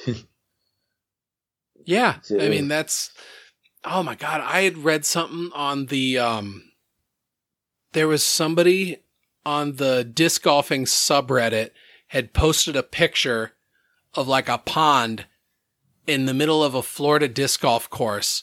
And he was like, oh, I threw my disc in here and then I went in wading for it and I came out with like 24 others. I can't believe this. And there was all these people commenting on there being like, you are fucking insane. There's a reason that there's a lot of discs in there and people don't go in and get them, you moron. Yep. Exactly. Yeah. There was a recent movie I saw, which one was it? Where the Crawdads sing, where the lead, Daisy Edgar Jones, they live in Louisiana, and one of the first shots of the film, they show you that there's gators or crocodiles in the water, and the rest of the movie, she's walking around in this water. I'm like, you're telling me she's all the way up in this New Orleans, Mississippi area where there's all these animals, and she's just wading in the water like nothing? I'm sorry. Like in all her years, she was never attacked by one of these animals. Nah. Like, I'm sorry. I don't care how much you live in an area. You had to have had some kind of like, especially because in the movie, she's left alone from like 10 years old. So she's raising herself up and she's just going out into the swamp by herself. So no. Oh, that's frightening. Yeah, like for me, like I was waiting, like honestly, for like the first 40 minutes of the movie. I'm like, I'm just waiting for a gator to pop out or something. That's all I was doing, because they literally show you in the first 5 minutes like a giant gator going into the water. Gosh, well, I saw another article. I think it might have been on that same disc golfing subreddit, that a body was found in one of those Florida ponds, and when they identified it, the guy's arm was not there anymore. Like, he was missing his arm, and it was somebody that had been warned multiple times hey, you need to stay out of this body of water because there's gators in here. But he kept going in to try and find lost discs, because I think he was turning around maybe selling them or something like that. But he had been warned multiple times, and so he was going in at night instead. And so it was somebody out like jogging in the morning that just saw his body floating and called it in. That's crazy. That's insane. Yeah. Look, man, I tell everybody all the time here, like, if you're going to come down here, be sure you know where you're going, where you're going, like, why. You got to find out where the areas where there are no animals, dude. Like, there's no animals. Got to be sure about that. And everybody's like, why? Like, you want to get eaten by a gator or, a python? Like, yeah, we have pythons here now. Like, we have those. Like, oh, that's so wild too. And they're not indigenous, and it's because the amount of people that were like, I want to have a python as a pet. Mm-hmm. And then realizing that it's like, dude, that's a snake. It's never going to love you like a dog. And it's never even going to like kind of love you like a cat. Like, it's a snake. Yeah. Get the fuck out of here. And then they let him go in the wild, and now it's like a big problem. Yeah, they let him go in the Everglades, where, the main area where gators are here in South Florida. And they let them go in there, and they eventually grow up 10, 12 feet. And like, we've had like situations where they've had to send in snake killers in there just to wrangle up as many pythons as possible, because they're like, yo, we can't let these motherfuckers, take over the area.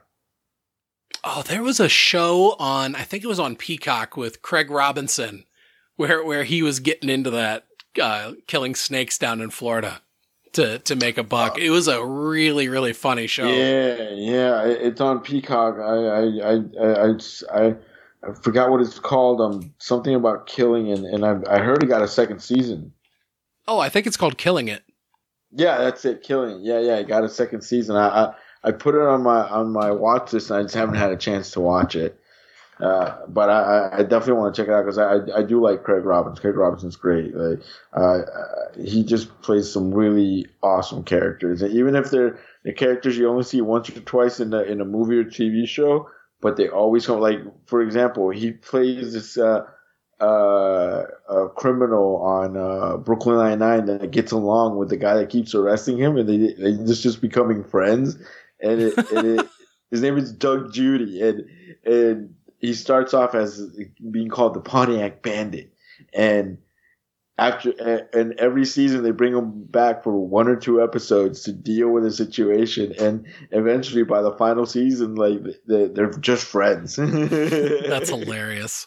Yeah, it's so great. It's so good, but he always just like whenever his episodes would pop up, I'm like, all right, I'm in. Like it's a Doug Judy episode. That's one of those shows to where I think I watched maybe like the first episode or two, and like not at the time that it was coming out, but like, you know, within like the last year or two. Yeah. And it always comes down to just time. I really don't have too much time to just watch stuff like that. Even if it's something that I really enjoy. Like I loved those episodes of Killing It that I watched, but I never got back to it and finished it. Oh yeah, it's finding time, and also like me, I tell everybody ask me like, how do you find the time? I'm like, look, man, I don't have any responsibilities. I'm single. I don't have kids. I make time. Like I don't have any, except from paying my bills and my rent and my car payment and my insurance. I don't have that many responsibilities, dude. Like, that's it. Like, I keep my place clean. That's about it. Like, I have the time. Like, but you know, sometimes also life takes over and you got other stuff to do, not just sit there and watch TV. But what I like doing when it comes to like sitcoms like that, I wait till it's like the last bit of the night. And I said, you know, I'm either going to watch a few episodes of this or just leave it on till I pass out. Oh, nice. Yeah. Yeah, that's what I do. Like, lately I've been watching, do you remember ABC's, TGI Fridays? TGIF? Oh, yeah. Yeah. So you remember they had Family Matters. Yep. Step by Step. Patrick Duffy. Yeah. Suzanne Summers. Mm-hmm. So I even remember the fucking theme songs to some of those shows. They're like permanently in my fucking brain. Oh no, you're gonna love this. So I hadn't seen Step by Step since it was finished. Like I never saw reruns. I never saw it in syndication, anything like that. Nothing like that. So I recently found out that it's on HBO Max. So I decided, let me just check it out. Dude, I remember every episode that I've seen. And I've got up to the 4th season, and I'm just sitting going like, I still remember everything that happens in these episodes. I'm like, I know what's gonna happen. This is the episode that this happens. And it's crazy. And then one of the guys in it, the cousin who plays Cody, his name is Sasha Mitchell. He takes over the Kickboxer franchise after Van Damme left, and in that one, both the brother that ends up in the wheelchair in Kickboxer and Van Damme's character get killed. Oh shit! Yeah, so like he ends up, you know, becoming like learning from the same teacher and everything, and eventually takes over. But yeah, they have a part 2, part 3, and part 4 where he's the new guy taking over the Kickboxer. And I remember always watching Step by Step and then watching the Kickboxer movies. I'm like, you're a dumb idiot in this movie with a good and on Step by Step with a good heart, and here you speak normal. Because in the show he's always like, dude, man, like you think that like. And the funny thing is, he talks like a surfer and like he's from California, but they live in Wisconsin. I was gonna say they're Midwest family, if I remember. Yeah. So he has all this like, dude, man, what's up? That's so awesome. Like talking like a surfer, and I'm sitting here watching. I'm just like, but you live in Wisconsin, and I as a kid, you know. I'm not grasping that. I'm just knowing that he's a cool character, and then he's also took over Van Damme in the Kickboxer franchise, and I'm the whole time I'm still going like, wait, but how is that possible? Like that these two different characters. It's so weird. And he does do martial arts on the show too. I remember, there's some stuff that he does with a kickboxing competition where a karate competition where this teacher from where one of Suzanne Somers' kids on the show wants to learn martial arts to defend himself. And the sensei from the dojo is like, "No, man, you're a little wuss, blah, blah, blah." So he ends up, the guy's a big mouth. So Cody ends up fighting him in the competition and just beats him like with simple moves, just like, bah, bah, bah, bah. And this guy's just like, like all just angry. I'm like, because he used to, and I love what he says too. He's just like, like if a guy just something, just walk away, man. There's no reason to take it, but there's no reason for you to be listening to this bullshit. And then the guy pushes him, and he's just like, and when the second time that happens, you totally kicked the dude's ass. And I'm like, what the fuck is this? I'm like, that's a nice karate lesson. But yeah, like I've been watching that like on late night. Like I just put on a couple of episodes or I either pass out. Like I love revisiting shows like that. Like I've seen, like when the pandemic started, I saw when Family Matters was on Hulu. I saw most of the series. I think I stopped like season 6 or 7 because like that's when the show started getting a little like, it's not as good as it used to be. But I love revisiting all those old shows. Like I used to watch remember Martin Lawrence show Martin? I remember the show, but I never watched it. Oh yeah, dude! I saw all 5 seasons are on HBO Max. I saw that.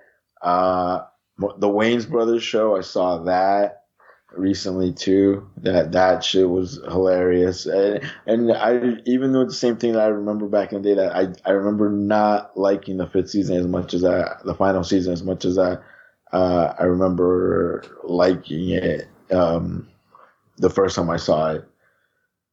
But yeah, like I've been watching. I love watching old sitcoms like that from the 80s and 90s. It's just because it brings you back to a time where you're just like, I was so innocent. And so didn't have to think things through, and like, why can't I just enjoy shows like this now? And you realize, no, writing is better. Yeah. One of my favorite movies, kind of back from that era, that it featured a California surfer type dude being transplanted to the Midwest, was a movie called Airborne. Do you remember that? It was the kid that he's like really into rollerblading, and he ends up, it's one of those northern Midwest states where like hockey's really big, because like all the the bad boys are like playing hockey, but then they also have rollerblades also. And I've seen this movie. It's got a very young Seth Green, a very young Jack Black. Yep. Yeah, that movie's fun as hell. Yeah, I haven't seen that in forever. This is one of those movies that you saw as a kid and then you never saw it again.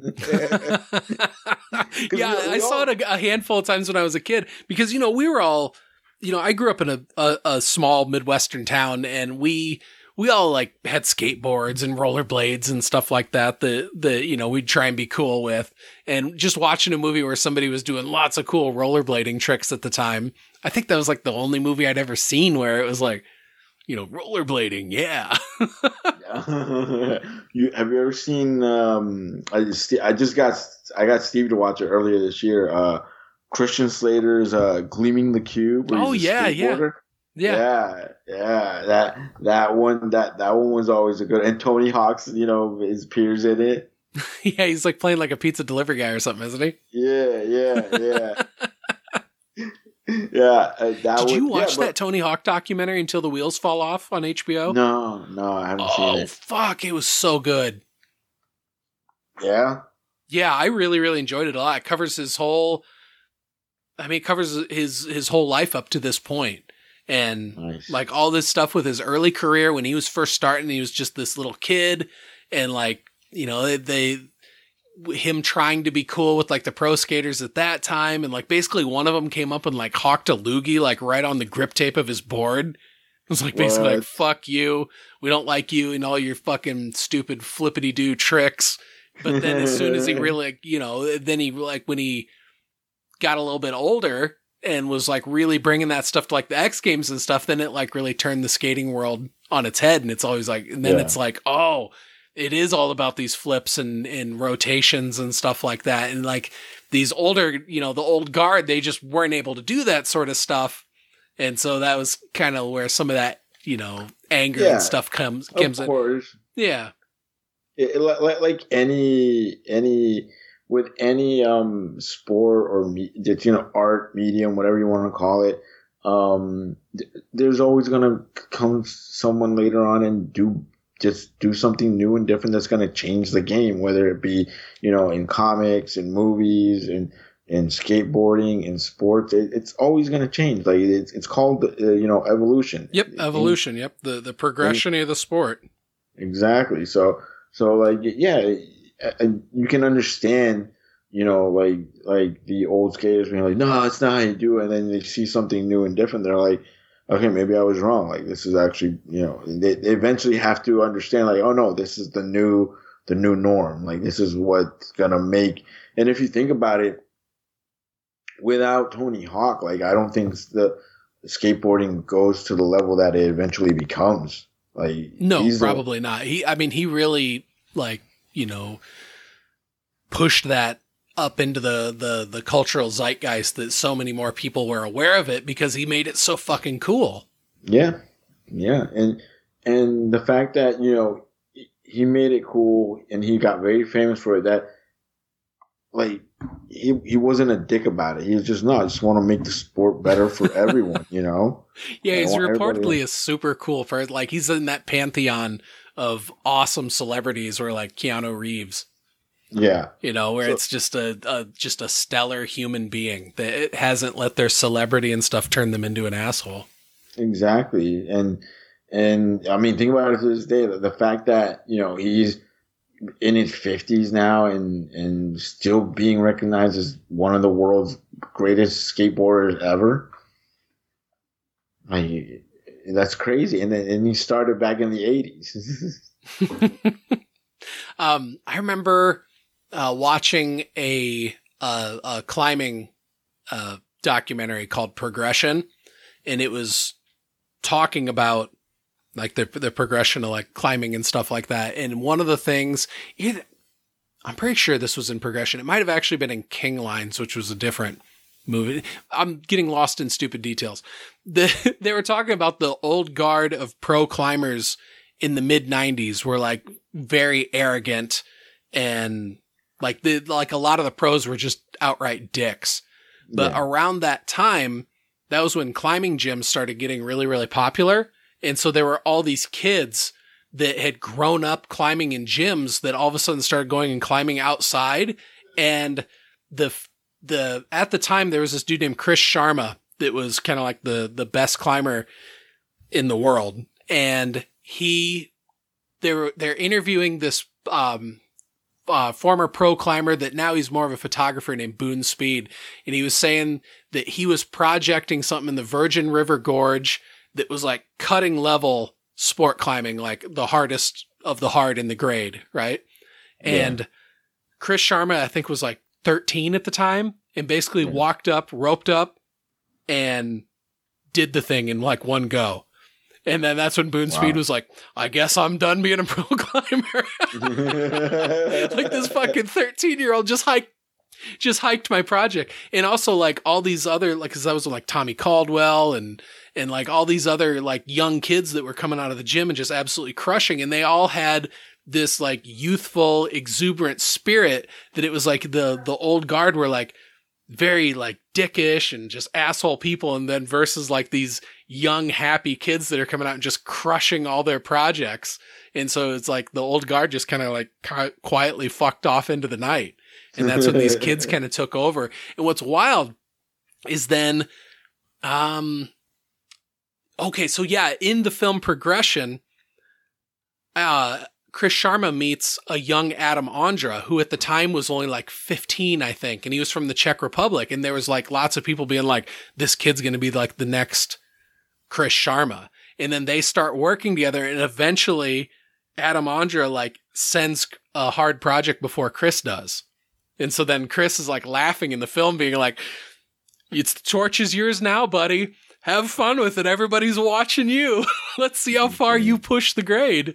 You know, right, because like Sharma came in and I think he was one of the first people to do like, I think he might have been the first person to do like a 15B, which is, you know, like, I don't know. I won't try and bother explaining grades to you. It's super boring, but it's like mind-bogglingly hard stuff where it's like incredibly difficult moves on routes that are like well over like 100 feet, you know, like, so it takes endurance, strength, like, I don't know. It's mind blowing to watch him do this stuff, but it's really cool to see that progression in a sport where that difficulty level just keeps getting notched up higher and higher. And as these new generations come into it, they're not looking at it like, oh, this is something impossible, because they're standing on the shoulders of all those previous pros that came before them. And then it's kind of like how it took forever for somebody to break a 3-minute mile. But then after it was done, a whole bunch of other people did it because all of a sudden now, that's possible. We live in a world now where we know that's possible. Yeah. That stuff like that is crazy. How it just, you know, it just keeps evolving and just getting, you know, anything like, you know, sports and just how it changes. And I listened to a sports podcast and just how the sport of basketball has changed from what it was, you know, when LeBron came to Miami to what it is now is insane. Like, and it's just happened in 10, 12 years. It changed like that. Like, and you didn't even notice it. It just changed. And they're always talking about how, you know, it went from being, you know, having a big three to you need to have super teams to no, you just need to build some really good players, aka the Golden State Warriors, and have specialists at each position like the Warriors had, and it's crazy. Like, and you have, you know, Steph Curry shooting threes from half court, like with his eyes closed, like nothing, and you got another shooter that's doing his thing. You have Draymond down in the middle, just taking everybody out, and it's just insane how, like, you know, the evolution of the sport, how we went from five guys doing a bunch of it was four guys doing a bunch of different things, and there was one superstar, Michael Jordan, you know, to eventually you need to build a team of specialists in each position, and this is how there's no longer about passing it down the middle to the center and have him. It's no longer a game like how Shaq played, you know, where like every player just send it to the guy in the middle. He'll take care of it. Now it's, can we get the 7-footer to shoot a 3-pointer? Like, it's crazy how it's gone from a 7-footer can't shoot from 5 feet to a 7-footer shooting 3-pointers now. It makes more sense to have a bunch of well-rounded players. Yeah. Yeah. And that's what it's becoming. Like, prime example of that is, Giannis Antetokounmpo for Milwaukee. He's not a great 3-point shooter, but when he has to, he shoots it, and you know, when at that clutch moment he makes it, and it's just like, this guy's a freaking beast. He's like one of the top 2-3 best players in the world. Oh, I watched a movie recently on Disney Plus that was about him and his brothers. Rise, yeah. Yeah, it was really good. Yeah. I haven't seen it yet because as soon as I heard it was a Disney movie, I was like, I don't it was really good. I enjoyed it. I think it's worth checking out, dude. No, and it's got Yetidi Bataki in it too. I mean, come on. Oh, nice. Yeah. Oh, hello. I got introduced to her in the show American Gods. Same, right? I was just like, whoa, well, hello. My name is Kowalski. How you doing? You're a goddess. You can take me with you. She's gonna take you somewhere. Especially how that show goes. Oh man, that was some like fucking like that first episode with her in it. I know, it was like, what am I watching? What? Right? What the fuck just happened? It's like, what? I'm just like, like, am I on drugs or something? I'm lost. What goddess does she play in that? I feel like it's right on the tip of my tongue. Fuck, man, I know, I haven't thought about American Gods in a while. Yeah. Or at least not in terms of like, character names and stuff like that. Yeah, me either. Oh, well, not important. Did you watch Sandman? I haven't yet. Not because I haven't wanted to, just finding the time. I found it. She was Bilquis. Bilquis, that's it. Goddess of Love identified with the Queen of Sheba. Good Googling skills there. I hate to leave it like that, just like, what was her name again? I kind of enjoyed that there was somebody screaming at their speaker right now. It's Bilquist! You fucking idiot! You don't know shit! Have you even read the books? Yes, I have. I read the book. Oh man, that's a great book to read. I lent mine to somebody and they never gave it back. Yeah. I have so many books like that where it's like, yeah. The one that I'll probably just end up buying a new copy of it. It's a book called Gateway, and I'm pretty sure that's what the fuck. I'm gonna make sure I'm not slandering this. Sorry guys, wrong book. That's not the book. It's not the book. It's the wrong book. Okay, yes, it is called Gateway. It's a novel by Frederick Pohl, and it came out in 1977. Hey, look at that! I'm glad I googled it. But anyway, Gateway is really cool. It takes place in the future. It's a sci-fi book where people have found a asteroid, like a really, really big asteroid that has a perpendicular orbit. So whereas, everything orbits around the sun the way it does and more or less a flat disk, this orbits perpendicular to it. And so when they first find this thing and they go and start exploring it, they find all these alien spaceships like sticking on the outside. So basically this whole asteroid has been like tunneled and like reinforced with metal, and it's got all these launch ports on it that have all these spaceships in them.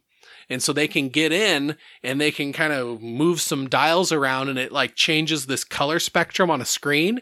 And then they hit a button and it launches and it will go to wherever it goes to. And then it'll turn around and come back and redock on the Gateway asteroid. Now, here's the thing. They have no idea where it's going, how long it'll be gone, and how dangerous the mission is going to be. But all these people on Earth has turned into such an overpopulated shithole that people are willing to go out and gamble their lives to jump on one of these spaceships and go somewhere hopefully it'll go somewhere where these aliens lived at one time, and they'll be able to bring back artifacts from that civilization and then sell them and become like a billionaire. And so in this book, Gateway, it's like having these time jumps of current day with this character who's like the richest person in the world, who's going through therapy to deal with the crazy shit that happened when he was a prospector on Gateway. And then at the same time, there's time jumps in the past showing what happened leading up to the mission that made him super wealthy and super fucked up in his head. And it's a fucking incredible book. Wow, have I not heard about this book before? Yeah, and in paperback length, I mean, it's not very thick. So I mean, it isn't like you're picking up something like Lord of the Rings, that's a book that's like several inches thick. No, this is in paperback form. It's like maybe less than an inch thick. I mean, it's an easy read, and it's also such a great story that it's hard to put down. But it's really cool because at this point, there's like, they call these aliens the Heechee. and they've never seen any of the aliens. They just have guesses of what they might look like, because like the seats that are in these spaceships, they're not flat like our seats are. It's more like a V. And so they have to stretch like webbing across the top of it to like make it like a comfortable seat.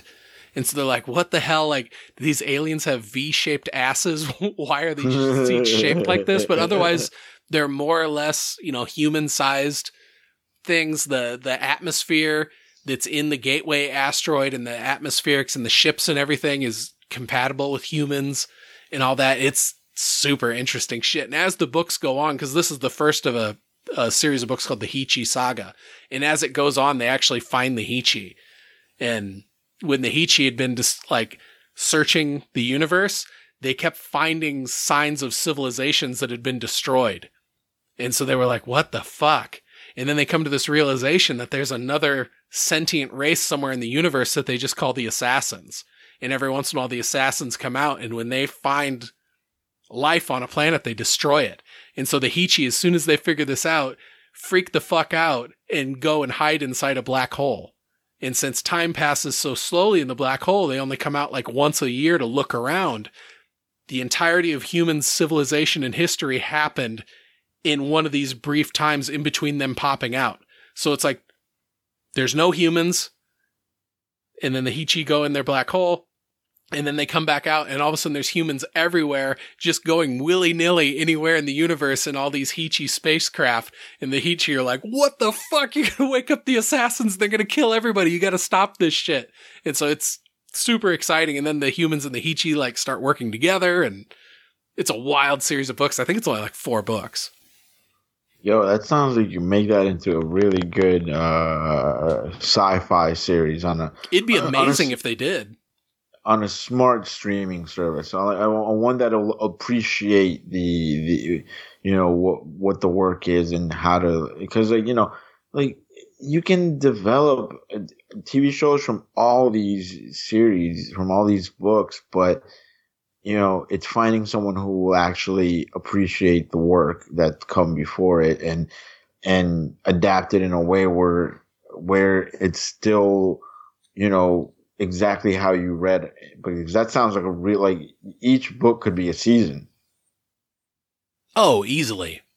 Yeah. And also each book is different from the last one. Because the first one is like very specific down to the main character. His name's Robinette Broadhead.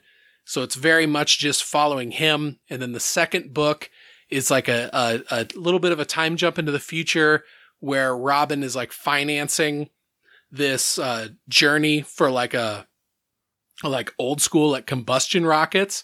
They found what they believe is a Heechee artifact that's in the Oort cloud. Do you know what the Oort cloud is? No. Okay, so basically where Pluto orbits is a section of the solar system called the Kuiper Belt. And it's just way the fuck out there away from the sun, to where it's mostly just a bunch of frozen bodies. That's where like comets and stuff will come from. Yeah. And so beyond that is called the Oort cloud. And in this book, they find this like Heechee artifact that's out there in the Oort cloud. And since they don't know how to program a Heechee ship to get there almost instantaneously, because the Heechee ships have like faster than light technology, they have to send like a fucking human-built spacecraft so it's going to take like a few years to get out there. And so they have this family that volunteered to go on this thing and go out there. And so when they get there, they find out that it's actually like a food factory, that it's able to pull minerals, like certain elements and minerals out of the Oort cloud and turn it into food. And so then it's pretty wild. And then they find some stuff living in that at first it's pretty cool. And then in the third one, that's when like the Heechee get woken up. And then in the fourth one, that's where human and Heechee are all working together. That sounds really cool. It's fucking wild. That was also one of the first series I read where it was, a large component of it was, human consciousness getting downloaded into like computers. And then there's like hologram projectors everywhere. So people that are actually no longer in their body can actually be projected as like a hologram and interact with living people in the physical space. It's pretty cool. Oh wow, that does sound cool. It kind of like the way you're telling, like some of the stories you're telling, sounds similar to some of the storylines that happened in Battlestar Galactica. Oh, okay. I've heard good things about that, but I've never watched it. There's no aliens though in that series. It's just the creatures or the beings created by humanity who eventually are like, no, we're not going to be your slaves anymore. We're going to do our own thing and we're going to kill you. Shit. Yeah, but it's really I love that series. I think it's a really great series. It has everything: politics, religion, sci-fi, the destruction of humanity, prophecies, all this cool stuff. And the original series is from the 70s, but I like the one from that they did in the 2000s. That's the one that I watch, and it's on Peacock. All like the miniseries and all 4 seasons are in there because it starts off where they made a miniseries and it's 2 movies, 90 minutes each, and it starts off with the destruction of humanity on these 12 colonies, which are also named after every astrological sign. Of course. Yeah, so that comes into play, and then we start to hear names of beings that we know, like Athena, of goddesses and stuff, like. So we get that into it so you can understand it better. But the mission at the end of the miniseries is we have to get to Earth. We know because they're humans, but there's a 13th colony that went to Earth that nobody really knows what happened. They say they got lost, so they don't know anything about them. And during that, you start hearing about the prophecies about, a sick leader will lead them to Earth, on the path to Earth and everything. And then they have to go through all these different things. And at the same time, they're dealing with the Cylons, who are the creatures they created that also know that were once robots, but now there's versions of them that can look like humans. Okay, I've definitely heard the word Cylons before. Yeah, and it's definitely one of my favorite series of all time. Like, if you're into sci-fi and the cool thing about it is that it's a sci-fi story, but at the same time, they try to keep it as low tech as possible when it comes to the Battlestar that they're on. It's very low tech. You're not hearing, there's no laser guns or anything like that. No, these are guns with bullets and everything like that. And these are real missiles. It's just the other side are technology-based beings that we created, and they don't like that we enslave them, and they hate us, and they want to kill us. That's fair. Yeah. Don't go around and creating and enslaving things. Let's, Yeah. But look at the big picture, which includes the future. Yeah, but it's really great, dude. Like to me, like I joke around sometimes with it because I tell everybody I believe that story about them finding Earth, and I do the one you read in your little magic book. I tell everyone that story seems more plausible about where humanity came from than your magic book with the guy in the sky. That reminds me on one of Bill Burr's sets, one of his stand-up specials. He's talking about crazy Scientology is. And he's like, and I have this opinion while simultaneously believing that there was a dude who walked on water who was born from a lady who's never fucked. This is the way he breaks it down. It's so funny. Yeah, it's freaking hilarious because it's like, and I've gone like, you see what he's saying right there? That's you. That's you.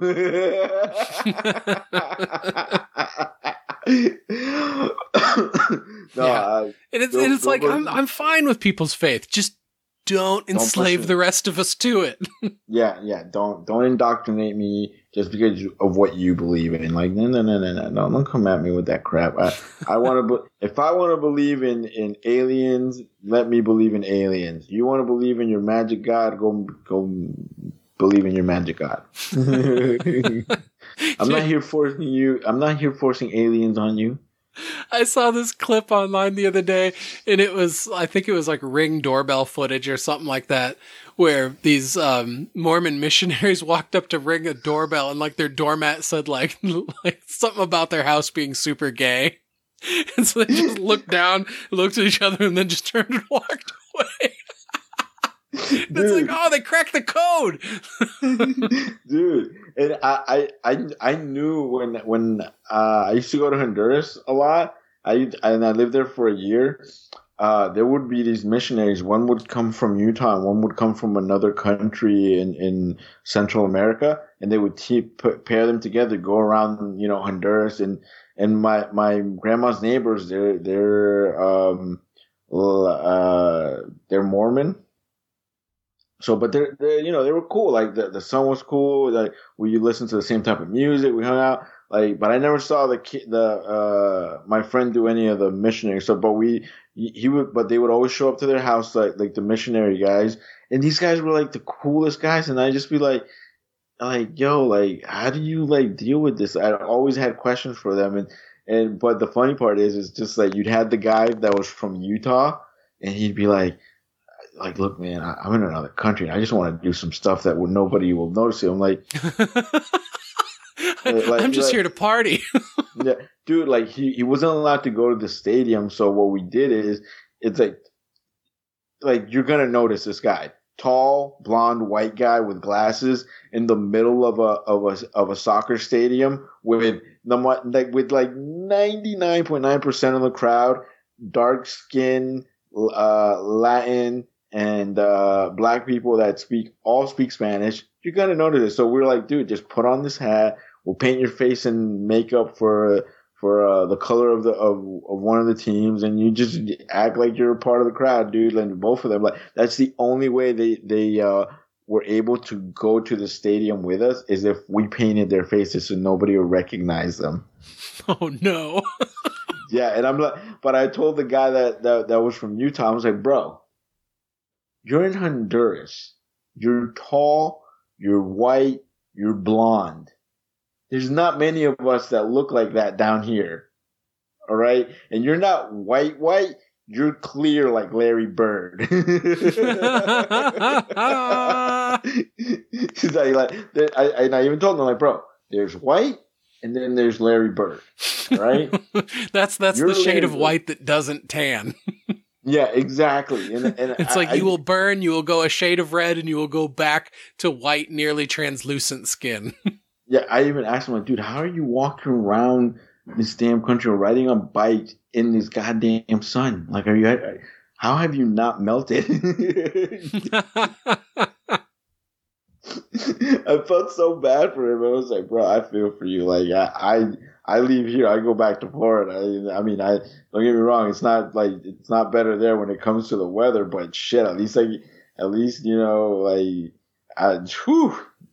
I don't know how you're dealing with it down here, man. You go back to Utah, it is not the same thing.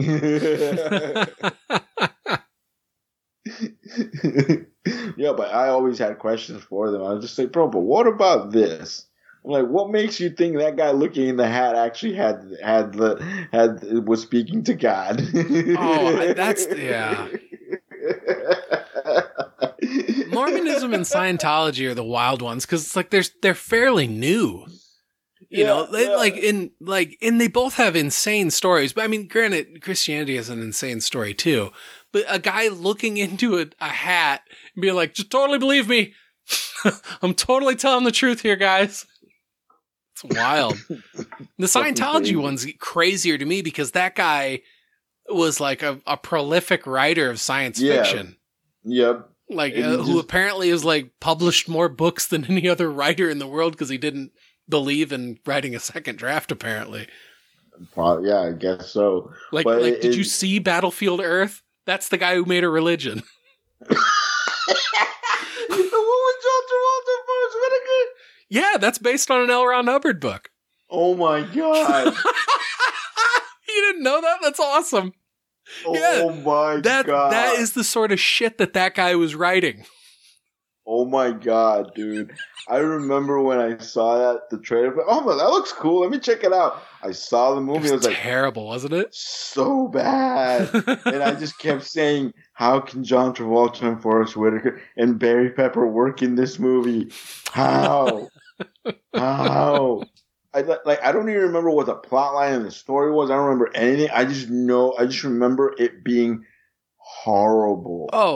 Dude, the curse of my brain, where I remember plot details. I could tell you almost that whole movie, and I watched it one time in like the late 90s. Yeah, that's all you needed to do. Just watch it Terrible. Once, and that was it. I just remember sitting there going like, "This is so bad." I just said I like sci-fi, but no, this is no, like this is horrible. Like what is this? I couldn't get over the fact that the aliens were called Cyclos. It's like, so you took the word psycho and you put an L in a weird place, and so now they're Cyclos. I'm like, strike number one. That's terrible. And then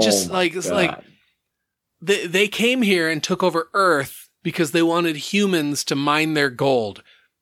Okay, aliens coming to Earth, enslaving humans to make them mine gold. And they make one of the humans really smart to make him better at mining gold. Where have I heard this story before? Oh yeah, that's right. That's the Anunnaki story. It's like, get the fuck out of here. Fucking L. Ron Hubbard. L. Ron Hubbard. And then he's like, okay, this one's not a science fiction story. There were aliens who came to Earth called Thetons, and their souls were trapped in volcanoes, and then these volcanoes erupted and their souls were set free, and then they go into a human body, and that's our religion. Get out of here, you lunatic. And now I gotta hold tin cans and tell you my feelings so you can record it all and use it to don't forget, you gotta put in as much money as possible to there. And that's all it is. It is all a big fucking scheme. They get you to tell them your deepest, darkest secrets. They write it down in a little book. They record you saying it and crying about it, and then they use it to blackmail you into being a lunatic. Yeah, that's my take on Scientology.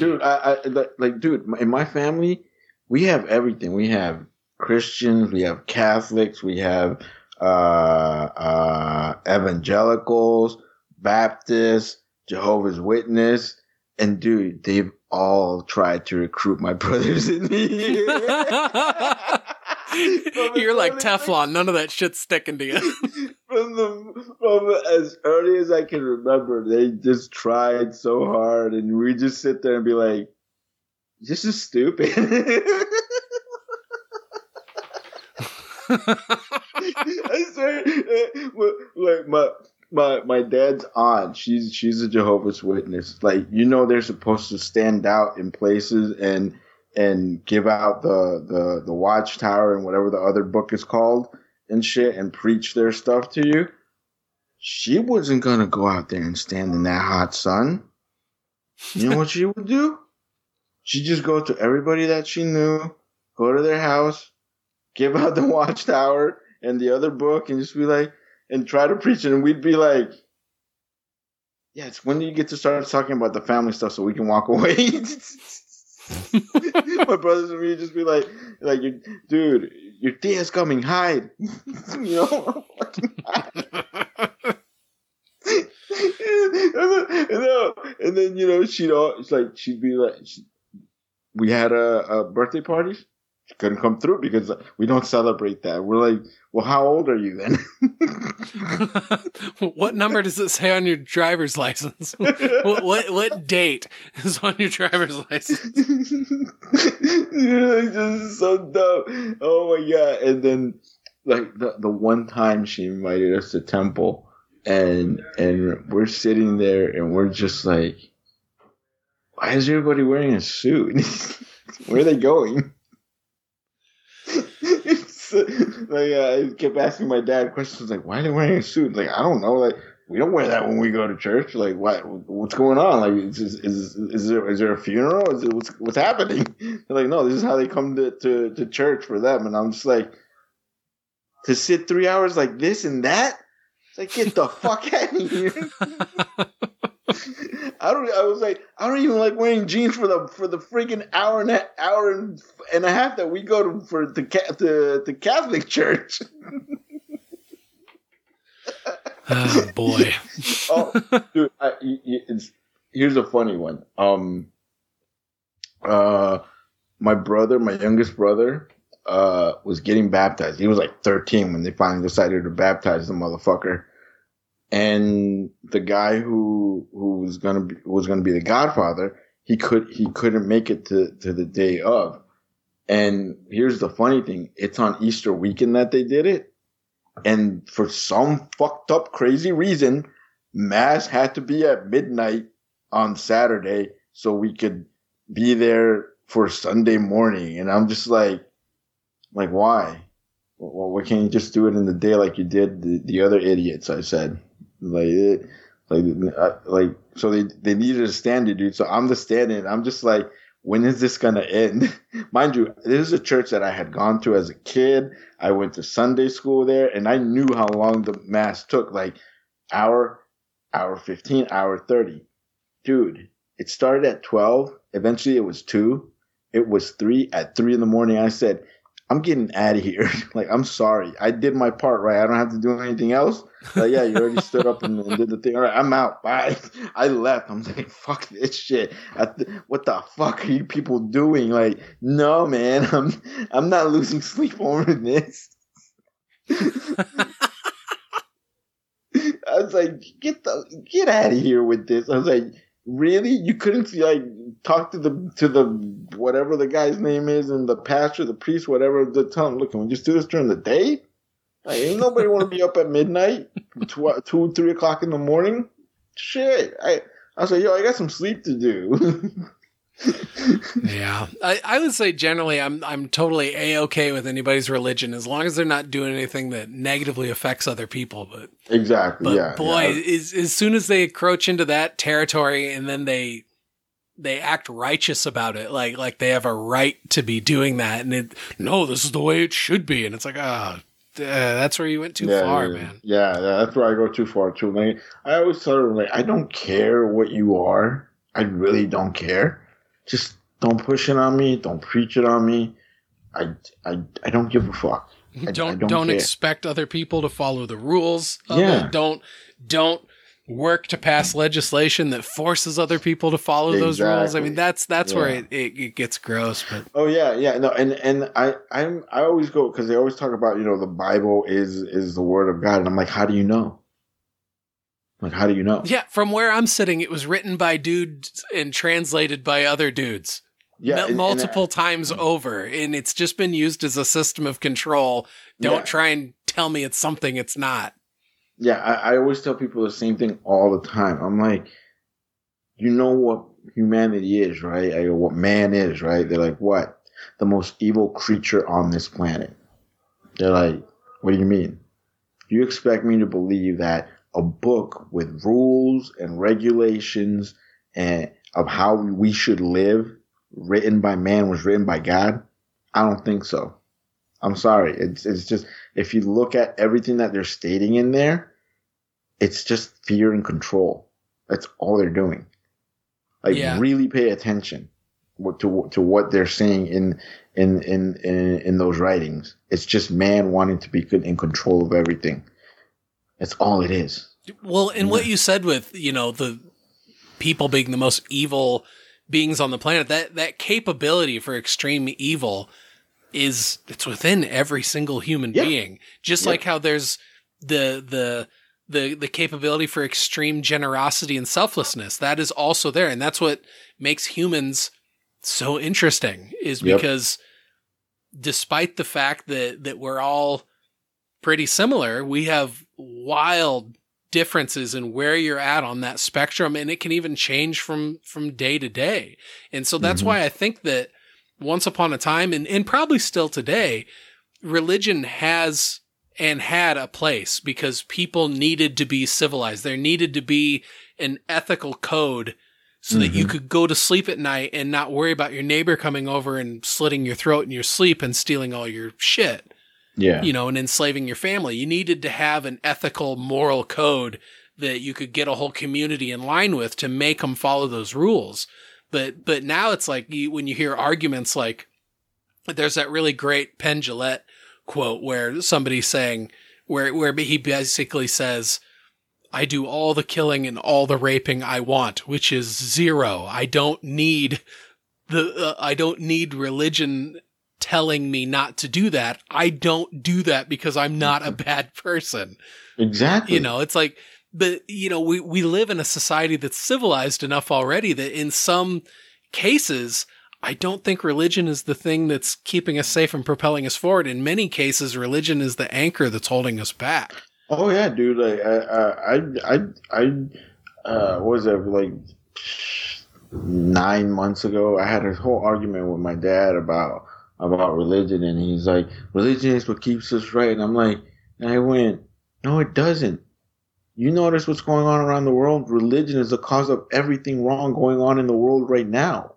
Everything is a religious political movement. That's what's happening in the world. And he's like, no, it's not. I'm like, yes, it is. Pay attention. It's the evil of man using the word of God, in quotes, I'm saying that, to get their way. That's all it is. Everything that's going on around the world, that's all it is. I mean, religious tyranny was making it impossible for a 10-year-old rape victim in Ohio to seek abortion services. Yeah. Because according to people's religion, it was, no, that's a gift from God. And it's like, you're sick in the head, buddy. Your religion has led you to dark places. Dude, I always go, you say you don't like books that have things that will ruin a child's mind. And I go, have you read the Bible? There's pedophilia, rape, murder, orgies. All that's in the Bible. And that's acceptable in the Bible. So you're fucking telling me that I got to do what that book says because, yes, rape is acceptable in that book. Incest is acceptable in that. That I should follow that when I know in my heart that incest is disgusting, horrible thing to do, and the fact that the people that are doing it today are doing it to young children, pedophilia, like, that's gross. Like, what the fuck is wrong with you? But Kova, what if I go in the laundry room and my stepsister's stuck in the dryer?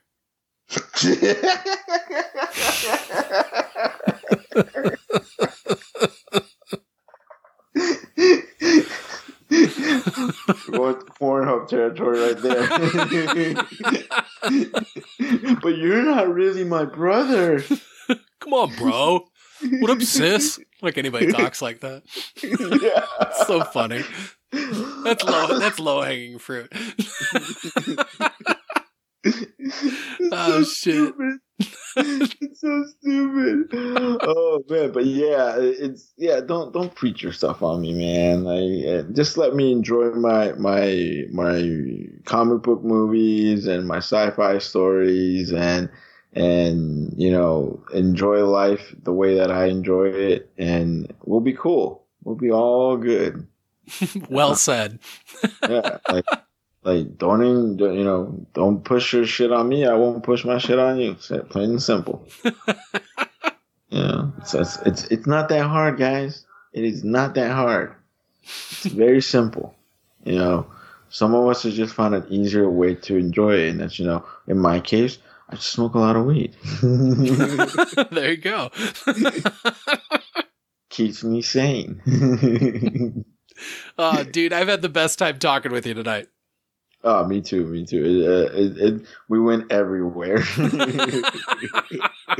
We started with American Ninja and ended on a big rant about religions. Yeah, it was a journey. Yeah. I think we did that in the first one too. We probably did. At this point, I've done enough episodes to where people are probably like, "Yep, I've heard that story before. Heard that story before." And it's like, look, I have a finite amount of stories.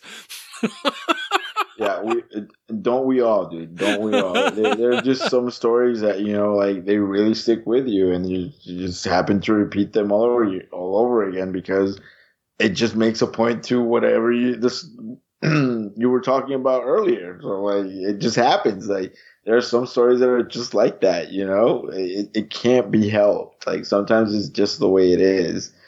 It's life, man. It's weird.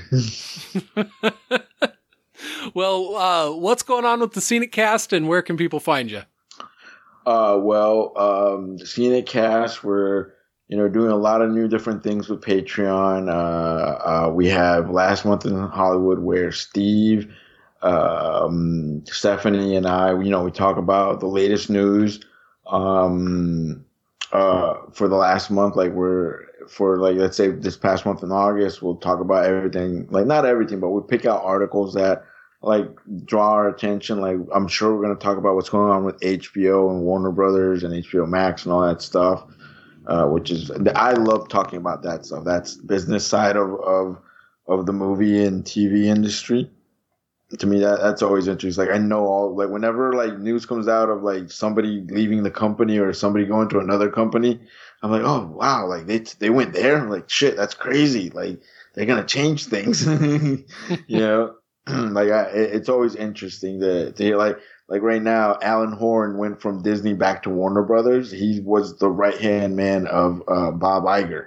So like, and he was behind a lot of the stuff that we saw in the past, 10, 12 years in Marvel and Disney, like a lot of the cool stuff, So you can expect a lot of big change. We may not like what's going on right now with HBO Max, but with him on the film side, consulting, he could probably be working, to get the creators back in Warner Brothers' favor. But we'll see. You never know. Everything's up in the air right now when it comes to Warner Brothers. We're also doing our blind spot. We just did Road to Perdition. That should be coming out in October.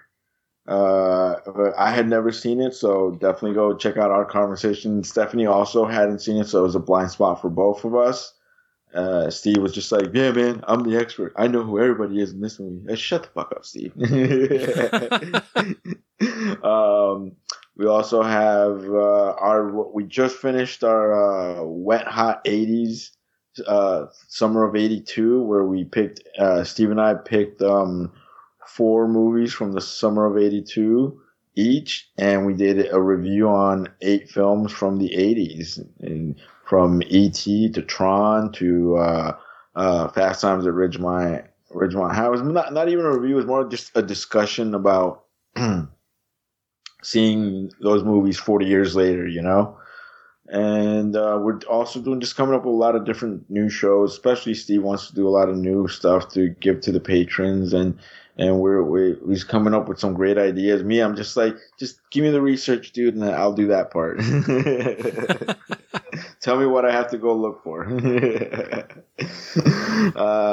But yeah, we're having a lot of fun, and as always, every week we do our weekly review of the latest movies out in theaters and on streaming services, and we also have our banter corner where we talk about the latest stuff, whether it be comic books, movies, TV shows that we've seen during the week that don't go to the main reviews that we're talking about, just stuff that we happen to watch. Like, I'm sure I'm going to be talking about American Ninja when we when this upcoming weekend. And if you can find me on Twitter at Covanova10 and on Instagram at Covanova. Awesome. Yep, check it out, folks. If you don't watch or listen to Scenic Cast, definitely add it in there. It's always a joy to record with you guys, and I always love listening to you guys every week. Thanks, man. We try our best, Sometimes there are moments where I'm just like, I don't want to talk about this movie. This movie's bad. Yeah, that's just part of it. That's just how it goes, You're reviewing stuff. You have no idea what you're getting into sometimes. Yeah. Sometimes it's just like, what am I watching? Awesome. Well, thank you all very much for listening. Until next time, this has been Starkcast. Bye.